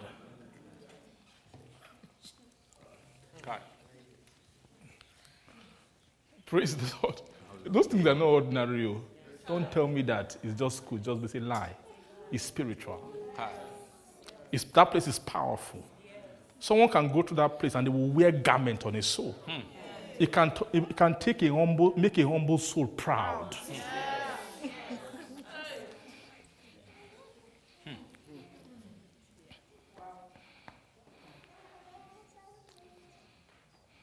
Spirits are in those places. Why? What is the power? That when you stay there for a long time, engage with the thought, you start seeing the foolishness of God, thinking about God and thinking about the spiritual. They want to make you feel like everything you can calculate and measure and prove and define and explain, that's all there is. It's a lie. It's a lie. It's a lie.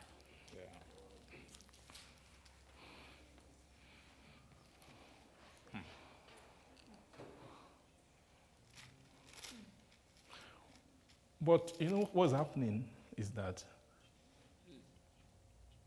the world is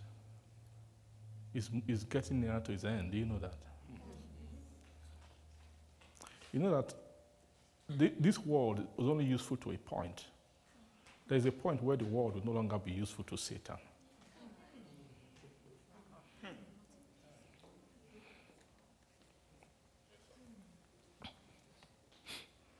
After a while, you begin to see that the world will begin to show problems that all the schools of learning can never solve.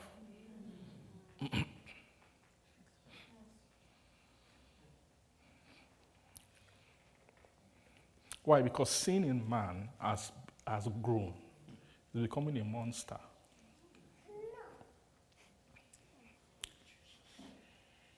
Sin in man will grow to a point where physics, medicine, psychology, engineering, political science, all of those fields of learning, they will begin to see monsters in men that don't fit into their...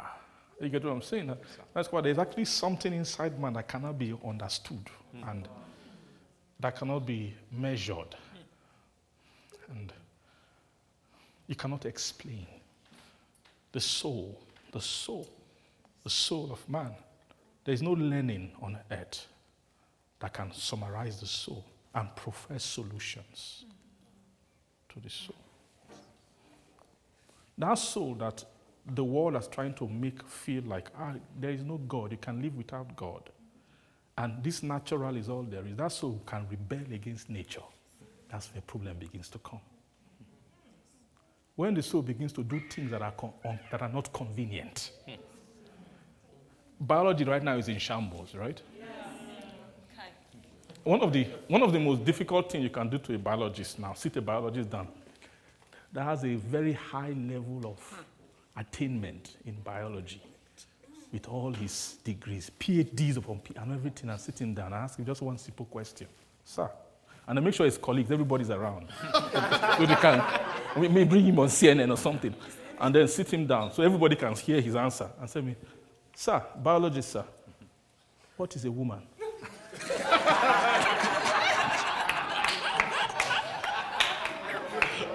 What have you done? You've caused a serious... In the US recently, the new Supreme Court judge that they wanted to confirm, imagine a judge of a Supreme Court. You know what it means by that? It means that any problem in the land, even if that's the last bus stop, that's where the final judgment of anything in the land should end. It means that in terms of judgment of all kinds of matters, they should have so much skill and so much brightness. She will just confirm the latest justice, they just confirmed. They sat her down in Congress, just normal confirmation. Yes, one of those those Republican guys, yes, please, can you define a woman? Problemo. Wahala.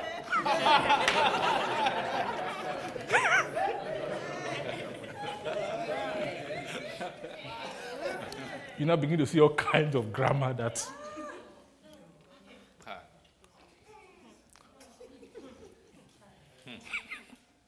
So you mean that biology is nonsense, right? There are other things that are stronger than biology. The biologist can say you are a woman, but the soul can say I'm not. Actually, I don't agree to that. The soul can say, look, all this, I don't really agree to all those things right now. Forget about that. I don't feel like a woman. Forget about it.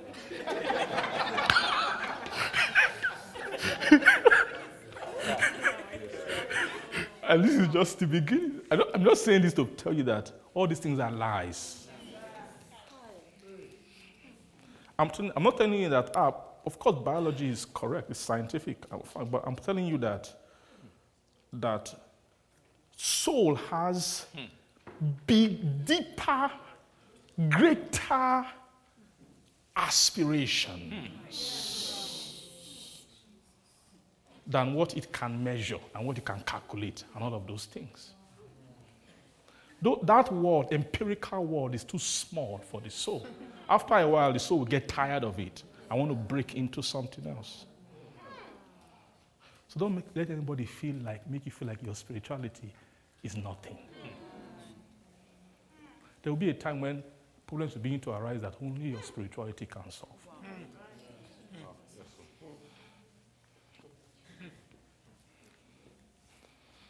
Say light.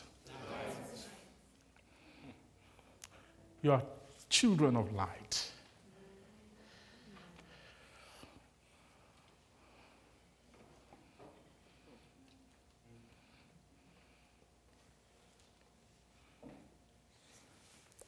Praise God.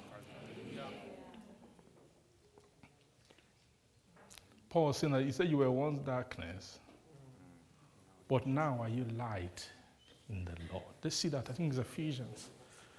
Ephesians chapter 5. Praise God. We'll still talk about John a little if we have time. Praise God. There's a way that the Lord wants us to handle the profession of light. We need to add more seriousness to it. Don't let this lying world make you downplay your profession. Your profession, you are more serious than a medical doctor. You are more serious than an engineer. What you are doing is more serious. What you are doing has more value to humanity, to the human race, than all those things. Don't let any of those spirits make you feel or commonize the profession, your spiritual profession. Praise God.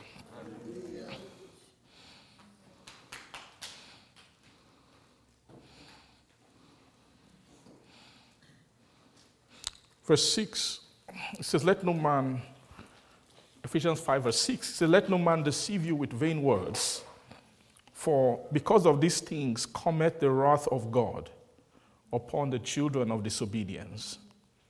Be not ye therefore partakers with them. For ye were sometimes darkness, but now are ye light in the Lord. Walk as what? Children of light. What is this saying? When it's saying light in the Lord, it's talking about your spirit. That you were sometimes darkness.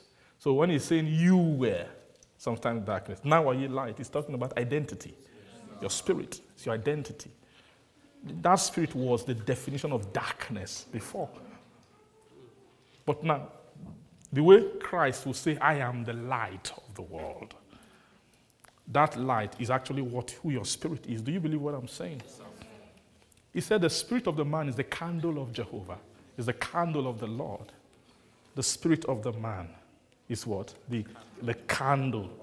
It means that your spirit is actually God's candle. Right?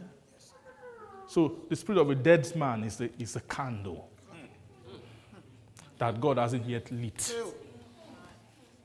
So your new birth is the lighting of the candle of your spirit man. From the day you got born again, you became light in the Lord. Now walk as children of light. You see that? For you were sometimes darkness, but now are you light in the Lord. That's the soul. The spirit is light in the Lord. Now talking to the soul, because the walker is the soul. Because your spirit is now light in the Lord. Now your soul should begin to what? Walk as what? Children of light. For the fruit of the Spirit is in all goodness and righteousness and truth, proving what is acceptable unto who? The Lord. And have no fellowship with the unfruitful works of darkness, but rather reprove them. For it is a shame even to speak of those things which are done of them in secret. But all things that are reproved are made what? Manifest by the light.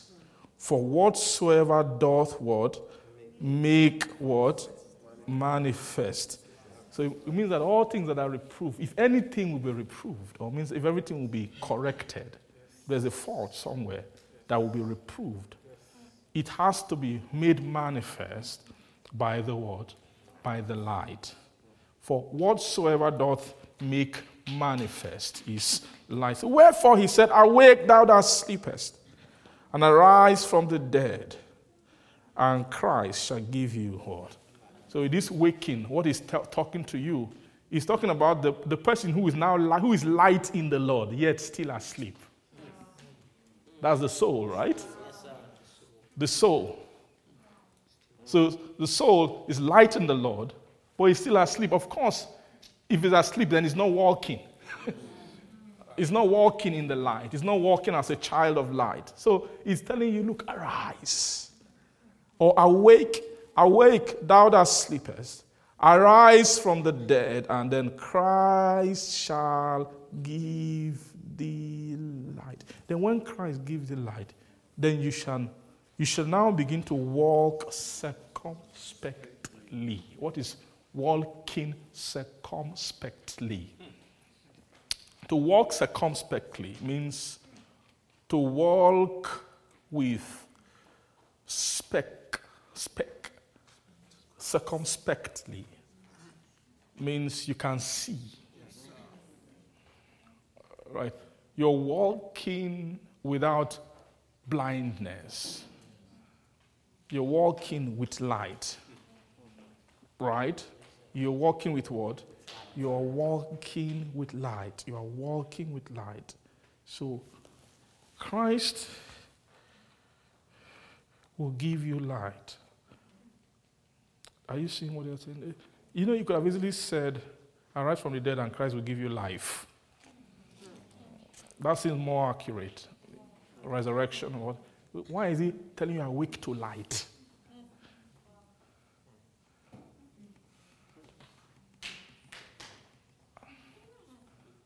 Arise from the dead, and Christ shall give you light. Then when you receive light, you will walk.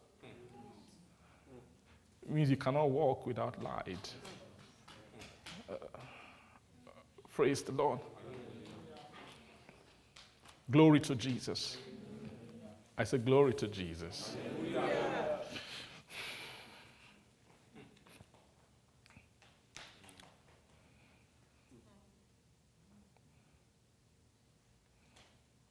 It's very clear that the light which Christ wants to give is actually the ultimate light that Christ wants to give is the light with which the soul will be able to see God. I want us to touch the remaining time an aspect by God's grace. Let's go back to John.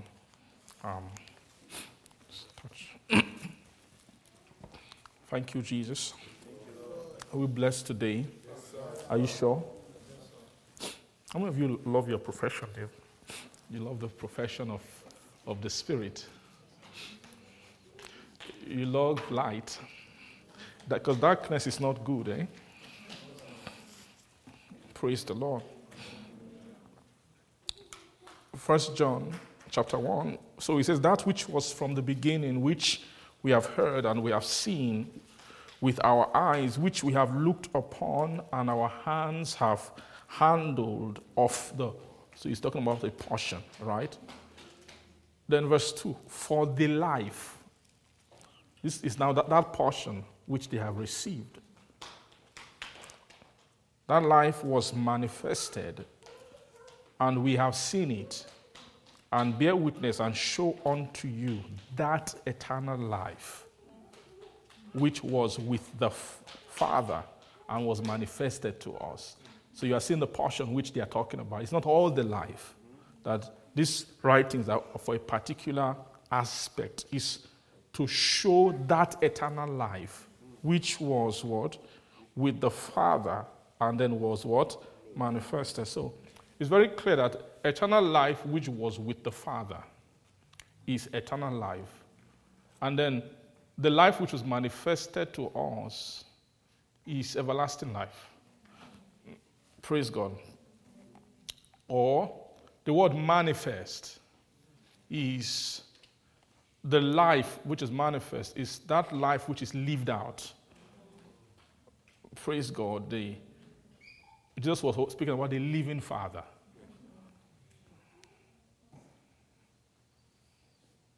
As the living Father has sent me, and I live by the Father, so they which eateth me shall live by me.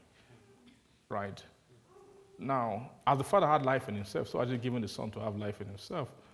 Praise the Lord. Now, that, talking about the everlasting life of God, praise the Lord, is the, maybe I shouldn't use the word everlasting life. Let me just say it this way. There is God's life. When you talk about the eternal life of God, God's eternal life does not exist the way God lives his life. He didn't live his life as a demonstration to show anybody. I'm talking about the way God was living before you were a thought, before God thought about you, or creation, or Adam, or earth, or heaven. Before he thought about anything. I'm just talking about just God's raw living. I mean, the way his life is in himself. That life is the life that the life of God within him. Talking about that immortal life. A life in which there is no conversation of dying. In that life, there is no shadow of turning. Praise the Lord. That's God's own very, very, very, very, very, very life. Right? Do you agree with that? Okay.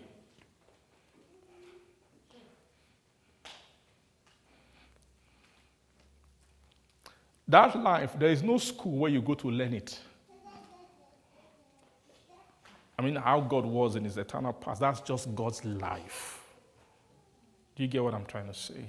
But for that life to be for a soul to come into that life, because that life is now the promise. John said it, that this is the promise which he has promised us, even eternal life. So when God promised that life, the promise was in himself. It's just that promise is a decision. He just decided, okay, I want to give men this life. That is the promise that God has promised us. So based upon that decision, God has to now turn his life into a fountain. That I have to make this life in a way that somebody who is an alien can come into it. Do you see that? Somebody who is an alien, who knows nothing concerning it, there has to be a way. So for that to happen, God must find a way to turn his life into a curriculum. Do you understand what I'm trying to tell you?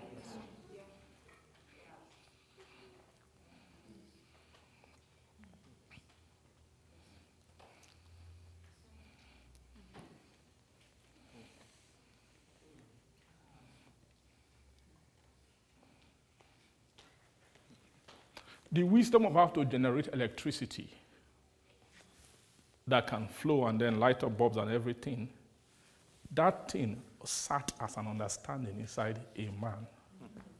Was it Michael Faraday? Is it the one? You engineers? You're not sure. You're an electrical engineer.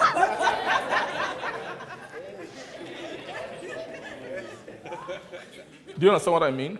That thing is just an understanding at some point inside the man. Let's look at that man in the state where he has discovered it and figured out how to do it. And imagine him standing.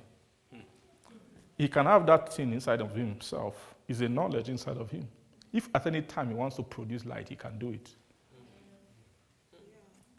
But nobody can do what he can do. Because he's privy to something. That's how God's life was sitting inside of him.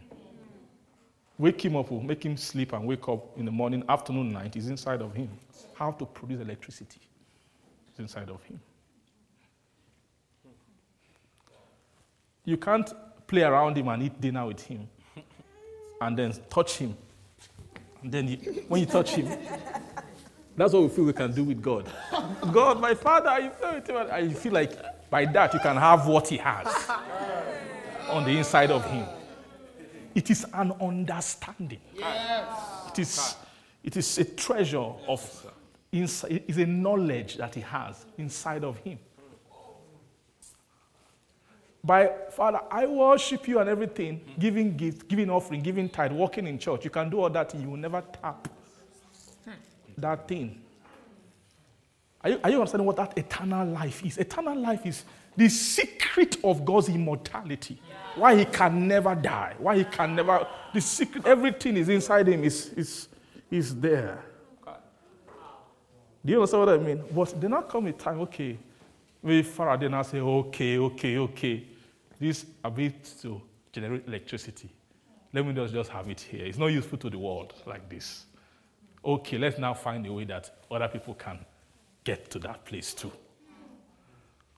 Let's now do it. So what will he begin to do at that point? He has to begin to write a thesis or whatever, I don't know what you call it. He's the one, Faraday's law of electricity, he write the law, invent the formula, write it out. You have this law 1, law 2, law 3. He has to write it down, write down the curriculum. Are you seeing that? Write out the curriculum of how to arrive at that same thing, understanding which he has on the inside, and then wrote textbooks, wrote things about it. So somebody who is an alien to that knowledge, you have to now, those things he wrote, you have to read them. Yes. By reading them, you can still not generate. Yes. This brother now is an electrical engineer.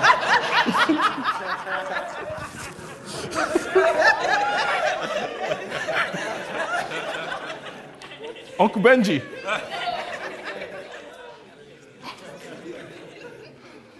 We need how many kilowatts of how many watts of electricity do we need for the service today? Can you just go and generate it for us quickly so we can use? If it's easy like that, there will be no NEPA problem in Nigeria. Do you know how many electrical engineering graduates there are in the nation?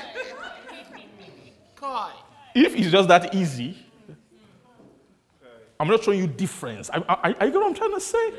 That it's not, so it's not as easy. That's why getting born again, Lord Jesus, it's not you are still an alien from the life of God. It's not the same thing. It's not that I confess. No, there must be a transfer of what he knows to what you know. Yes, otherwise, you cannot claim. So, and that thing is a promise. He said, this is the promise which he has promised us.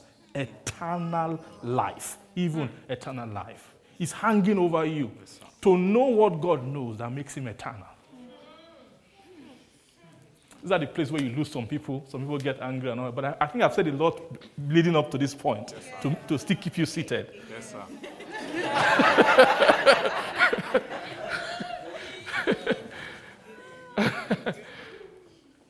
Praise God. So it means that if this brother now says, okay, I don't just want to be an electrical engineer by title or another. I want to actually be able to do what Faraday could do. It means that, man, he has to be ready. He has to be ready to devote decades more of his life. And he has to go and take Faraday's texts and what was written. And then he needs resources. What is resources of what? He needs place where he can walk. Yes. What is walk? Translate the thesis, the revelation to product. That school is what they call the school of everlasting life. Everlasting life is the school of God's life. Eternal life is the reward. Everlasting life is the work. My reward is with me. His reward is with him. He says, the Lord hath proclaimed to the ends of the earth, say ye to the daughters of Zion, behold, thy salvation cometh. His reward is with him. His work is before him. His work is before him. Before you receive the reward, his work is before him. The work is what is the work? The work is that period of, you try it didn't work. Go back again. Read it. Are there other aspects of this thing? You do it, you implement and implement and implement and implement until it's now working. Light appears.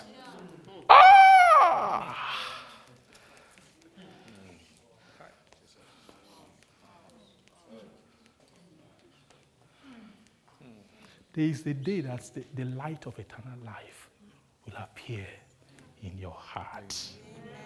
Amen. That is the day that Peter was referring to as the day when the day star will arise. He said, first of all, that you have the light that shines forth in the dark place. It's first as the light that shines forth in a dark place until the day dawns. That's one season. The day dawns. The day that has dawned is the season of everlasting life. But there will be a time when the day star will arise in your heart. Who is the day star? Praise God. The day star is this being that they are talking about here.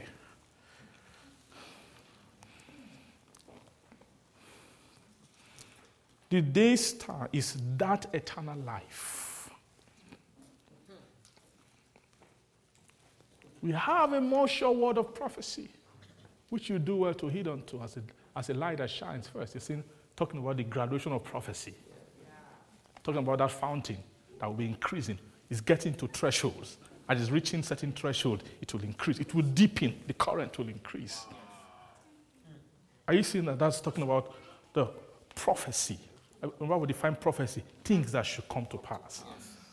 It means the prophecy is talking about the summation of the promise which God has promised us.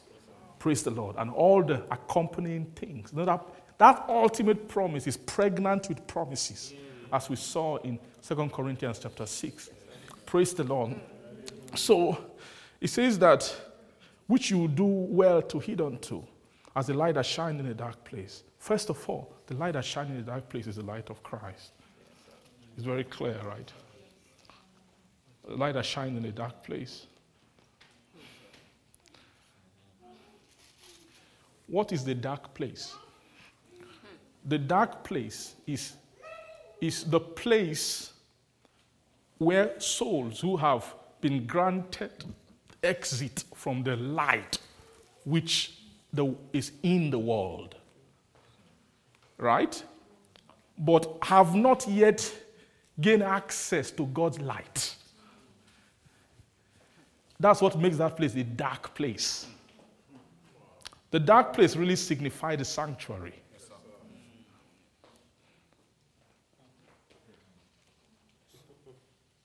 Then in the dark place, there is a light which they cause to shine in the dark place, which is the light of Christ. Christ is the light that shineth in the dark place. It shines in darkness until the day. So the day that will dawn is not the day you came from. It's the new day. Right? The new day. The word dawn means the fresh day. Right? The purpose of the light that shines in the dark place is to deliver the soul into a new day. A new day. Say a new day. New day. That's a transition. It means that from the dark place, there's a light that shines in the dark place. That when you follow that fountain, you will cross a threshold into another day. That day is what you call the day of God. Praise the Lord.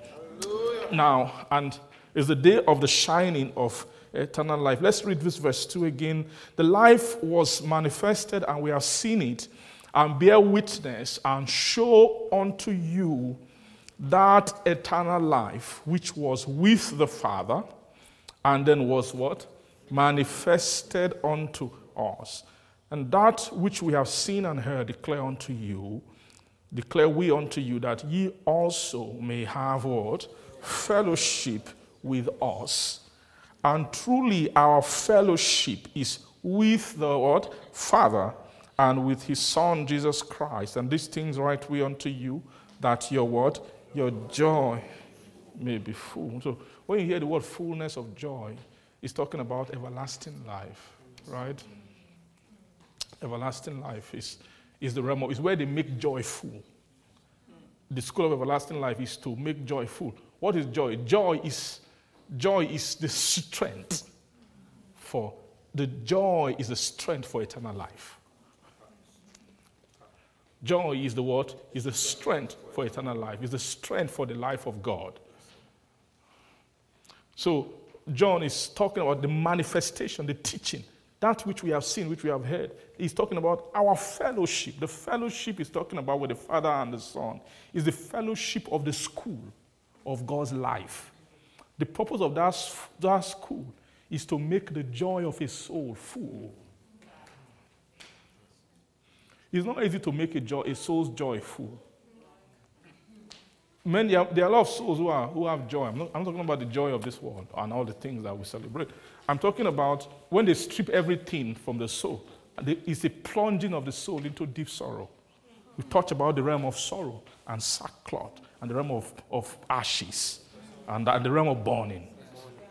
Are you getting what I'm saying? That is all of those things that is the absence of the joy of the carnal, corruptible life.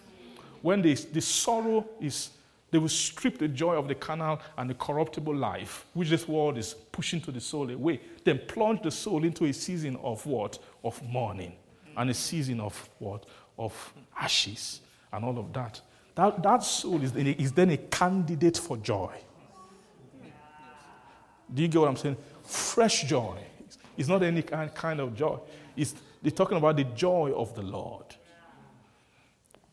I remember they said it in the book of Nehemiah that the joy of the Lord is your strength. Right? The joy of the Lord is your strength. That joy, it's not easy to make that joy full. You can tell a soul's level of joy. When a soul level of joy is little, you must not talk to them too much about God's things.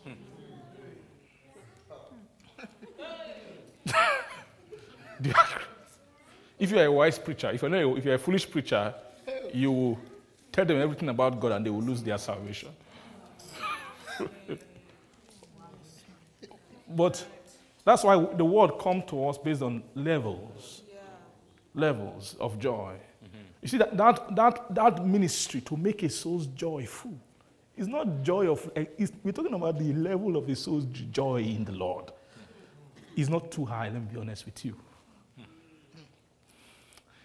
For many of us, when you take away all the things that make us happy and then leave only God there, the sorrow. The sorrow. You now discover that it's not God that is keeping us. So they can never do that in one day. It's very clear, right? They have to be doing it small. They have to leave some things with you. And little by little, they will negotiate with your soul and take some things. Can we take this little one now, this little joyful one? You can fight and fight and fight. When they will take it and they are going, you run and call them back and collect it back. Praise God. And there's some things that we thought you dropped. We'll come back sometime and see this. Not you in Jesus' name, but you can come back and see that same thing again. Say, but we thought you've left all these things now. I'm about to just give it away. Do you understand what I mean? We're talking because those are things that make us joyful. That's not God. But the being that is strong for God's life, a type in the heaven. When you see an angel like Michael, bless you, his angel who excel in strength, hearkening unto the voice, means that such beings, they are the only thing that registers joyful to them is his words. So they hearken. They hearken. If they don't hear, they can never be satisfied. You must never tamper with the flow of what they are hearing. You must never tamper with the voice of his word that's coming from them. Those living creatures. You saw the image in the book of Ezekiel. How God says, the Bible says God rides upon the wings of the wind. Those wings are cherubims who carry God because of their level of hearkening. They find no interest in anything, to be honest with you. They have no other interest in anything. No interest in anything than what? The word, just God and his life and his things. Are you seeing that? So the realm of fullness of joy is a very high realm. That's the reason for the school of everlasting life is to feel a soul. Not the joy of Christ. I'm talking about the joy of God. To make a soul delight in God. Praise the Lord. So then when the joy of a person is full, then there's another realm called gladness. But the gladness is the reward. Right? Gladness is the reward. Gladness is the feeling. Okay, it was feeling, but it's not feeling, but it's the reward of what? The oil of gladness is the eternal reward upon the soul, eternal life. So these are just scriptural terms to make us be able to differentiate them and not mix them up together. You say, but joy and gladness are the same. Yeah, in your English dictionary. That's not what we're talking about here. We're talking about they're trying to differentiate between the different estate of the life of God. Since the only language you hear is English, they have to use the English words to try and explain to them. But the Spirit has to unveil these things and create the demarcation to bring about right division of the word of truth. Praise God. So verse 3, that which we have seen and heard declare we unto you, that you also may have fellowship with us. And truly our fellowship is with the Father and with his Son, Jesus Christ. And then these things write we unto you, that your what? Joy may be full. Praise the Lord. So the fullness of joy, that your joy may be full, he's tying that fullness with the things that are written unto you. Of course, these things that are written unto you are the material of Scripture, which the Holy Spirit will move upon, and that will use to bring you into this reality. Verse 5, this then is the message which we have heard of him, and declare unto you, that God is light, and in him is no darkness at all. Praise God.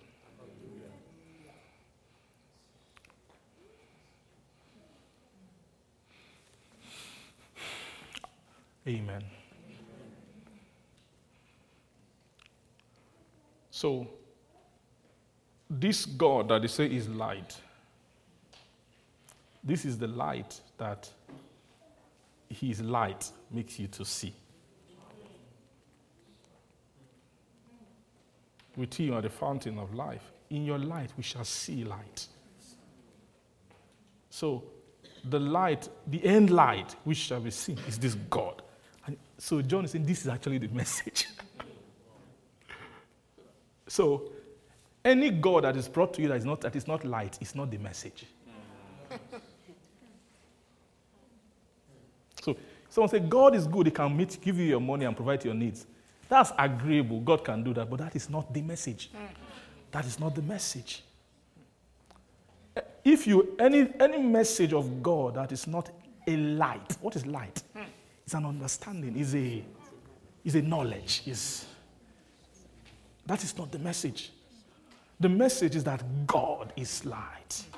And they have to qualify this. God is light in whom is no darkness.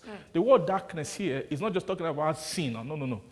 Darkness is talking about in Him there is no unilluminated space. That is why He can never die. That's why when they want to attack Him, there is no space. There's nothing. There's no counsel, no conversation left that His life has not considered. There remains no more argument. There's nothing you can bring up against Him. He had no variableness, no shadow of turning. There's nowhere for Him to turn to if He has filled all things. That's the secret of His immortality. and the beautiful message of the scripture, of the gospel, is that being I just described is a message. If it's a message, it means they sent Him. It's actually a message coming to you. Wow. Hey, the thing that should make us excited, don't make us excited. And I don't blame you. I don't blame you because the light of these things have not yet fully begun to come. You will have days upon the earth where you will be driving out of your house, going to the grocery store to buy grocery with fullness of joy. Fullness of joy. You see men walking the earth with fullness of joy. Fullness of joy. Now, where do you start from to tempt such a soul? What does he need that he hasn't found in his God? What can you suggest or propose to him? That was the realm Jesus was inside when they brought the whole world and all of his glory. And all this, imagine Satan boasting with confidence. All these things I give to you and all of that. You're talking to a joyous soul. Soul who has been filled with the joys of his. What is that you will tempt him with? What will you give to him? What will you offer to him? How many of you are interested in this kind of life? This kind of living? This kind of existence? This is what you call victory. This is the true liberty. This is what the law of God wants to bring a soul into. That perfect law of liberty, where a soul is completely free. Completely free in God. The Lord will open up your heart to the message of light. Amen. They are going to do a work in you that will make you so compatible with light. Amen. You will begin to live journey in light. Will be your food, will be your existence. Light will be your conversation. Amen.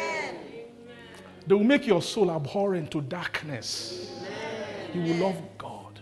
You will love his light. You will love his word. You will love his revelation. You will seek after it. You will pant after it. So shall it be unto you. Father, we thank you. Thank you, Jesus. Thank you, Jesus. Thank you, Jesus. Thank you, Jesus.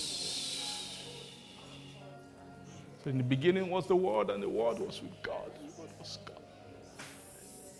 Same was in the beginning with God. All things were made by him. Without him was nothing made that was made. And in him was light. And the light was the life. Whom was life? The life was the light of men. Our prayer today is that your life will become our light. That you will equip every soul, every heart, every being, everyone under the sound of my voice, under this ministry, to begin to pick up profession, to begin to pick up interest, journey in light. Equip every soul and every heart and every spirit and every being, every mind. Equip everyone, Lord, to take journey for exploits, Lord, in light. Thank you, Jesus. Oh, I see inheritances of life, portions of life, comprehension of life, understanding of life. You will give us so much light that darkness will not comprehend. Thank you, our Father. Thank you, Jesus. Thank you, Jesus. Thank you, Jesus. Thank you, Jesus. Thank you, Jesus. Oh, there are those whom you want to even initiate in their heart into season of light. There are those who you want to bring in to even have a lot of establishment, even in the Pauline ministry, even the ministry of turning from darkness into light. I pray, Lord, in this season, eyes that haven't seen will see. Amen. Mind that have not understood will understood. Amen. We will receive quickening, Lord. Quickening to participate, Lord, of this inheritance, descent in life. Thank you, our God. We give. Just begin to bless him now. Just thank him. Just give you 30 seconds. Just bless his name. Say, Lord, I thank you. I'm receiving. Not just words. I'm receiving an impartation, fresh impetus, fresh strength, a fresh charge in my spirit for exploits. Thank you, Jesus. Thank you, Jesus. Thank you, Jesus. Mara pahalabazu talikranta liherabazu krenta parabazu prahatapara. Oh, we give you glory. Oh, yes, we give you glory. Yes, we give you glory. Thank you, our Father. Thank you, our Father. Thank you, our Father. We bless your holy name. In Jesus' name we pray. Amen. God bless you. Between the cherubim shine forth. You dwells between the cherubim shine forth. You dwells between the cherubim shine forth.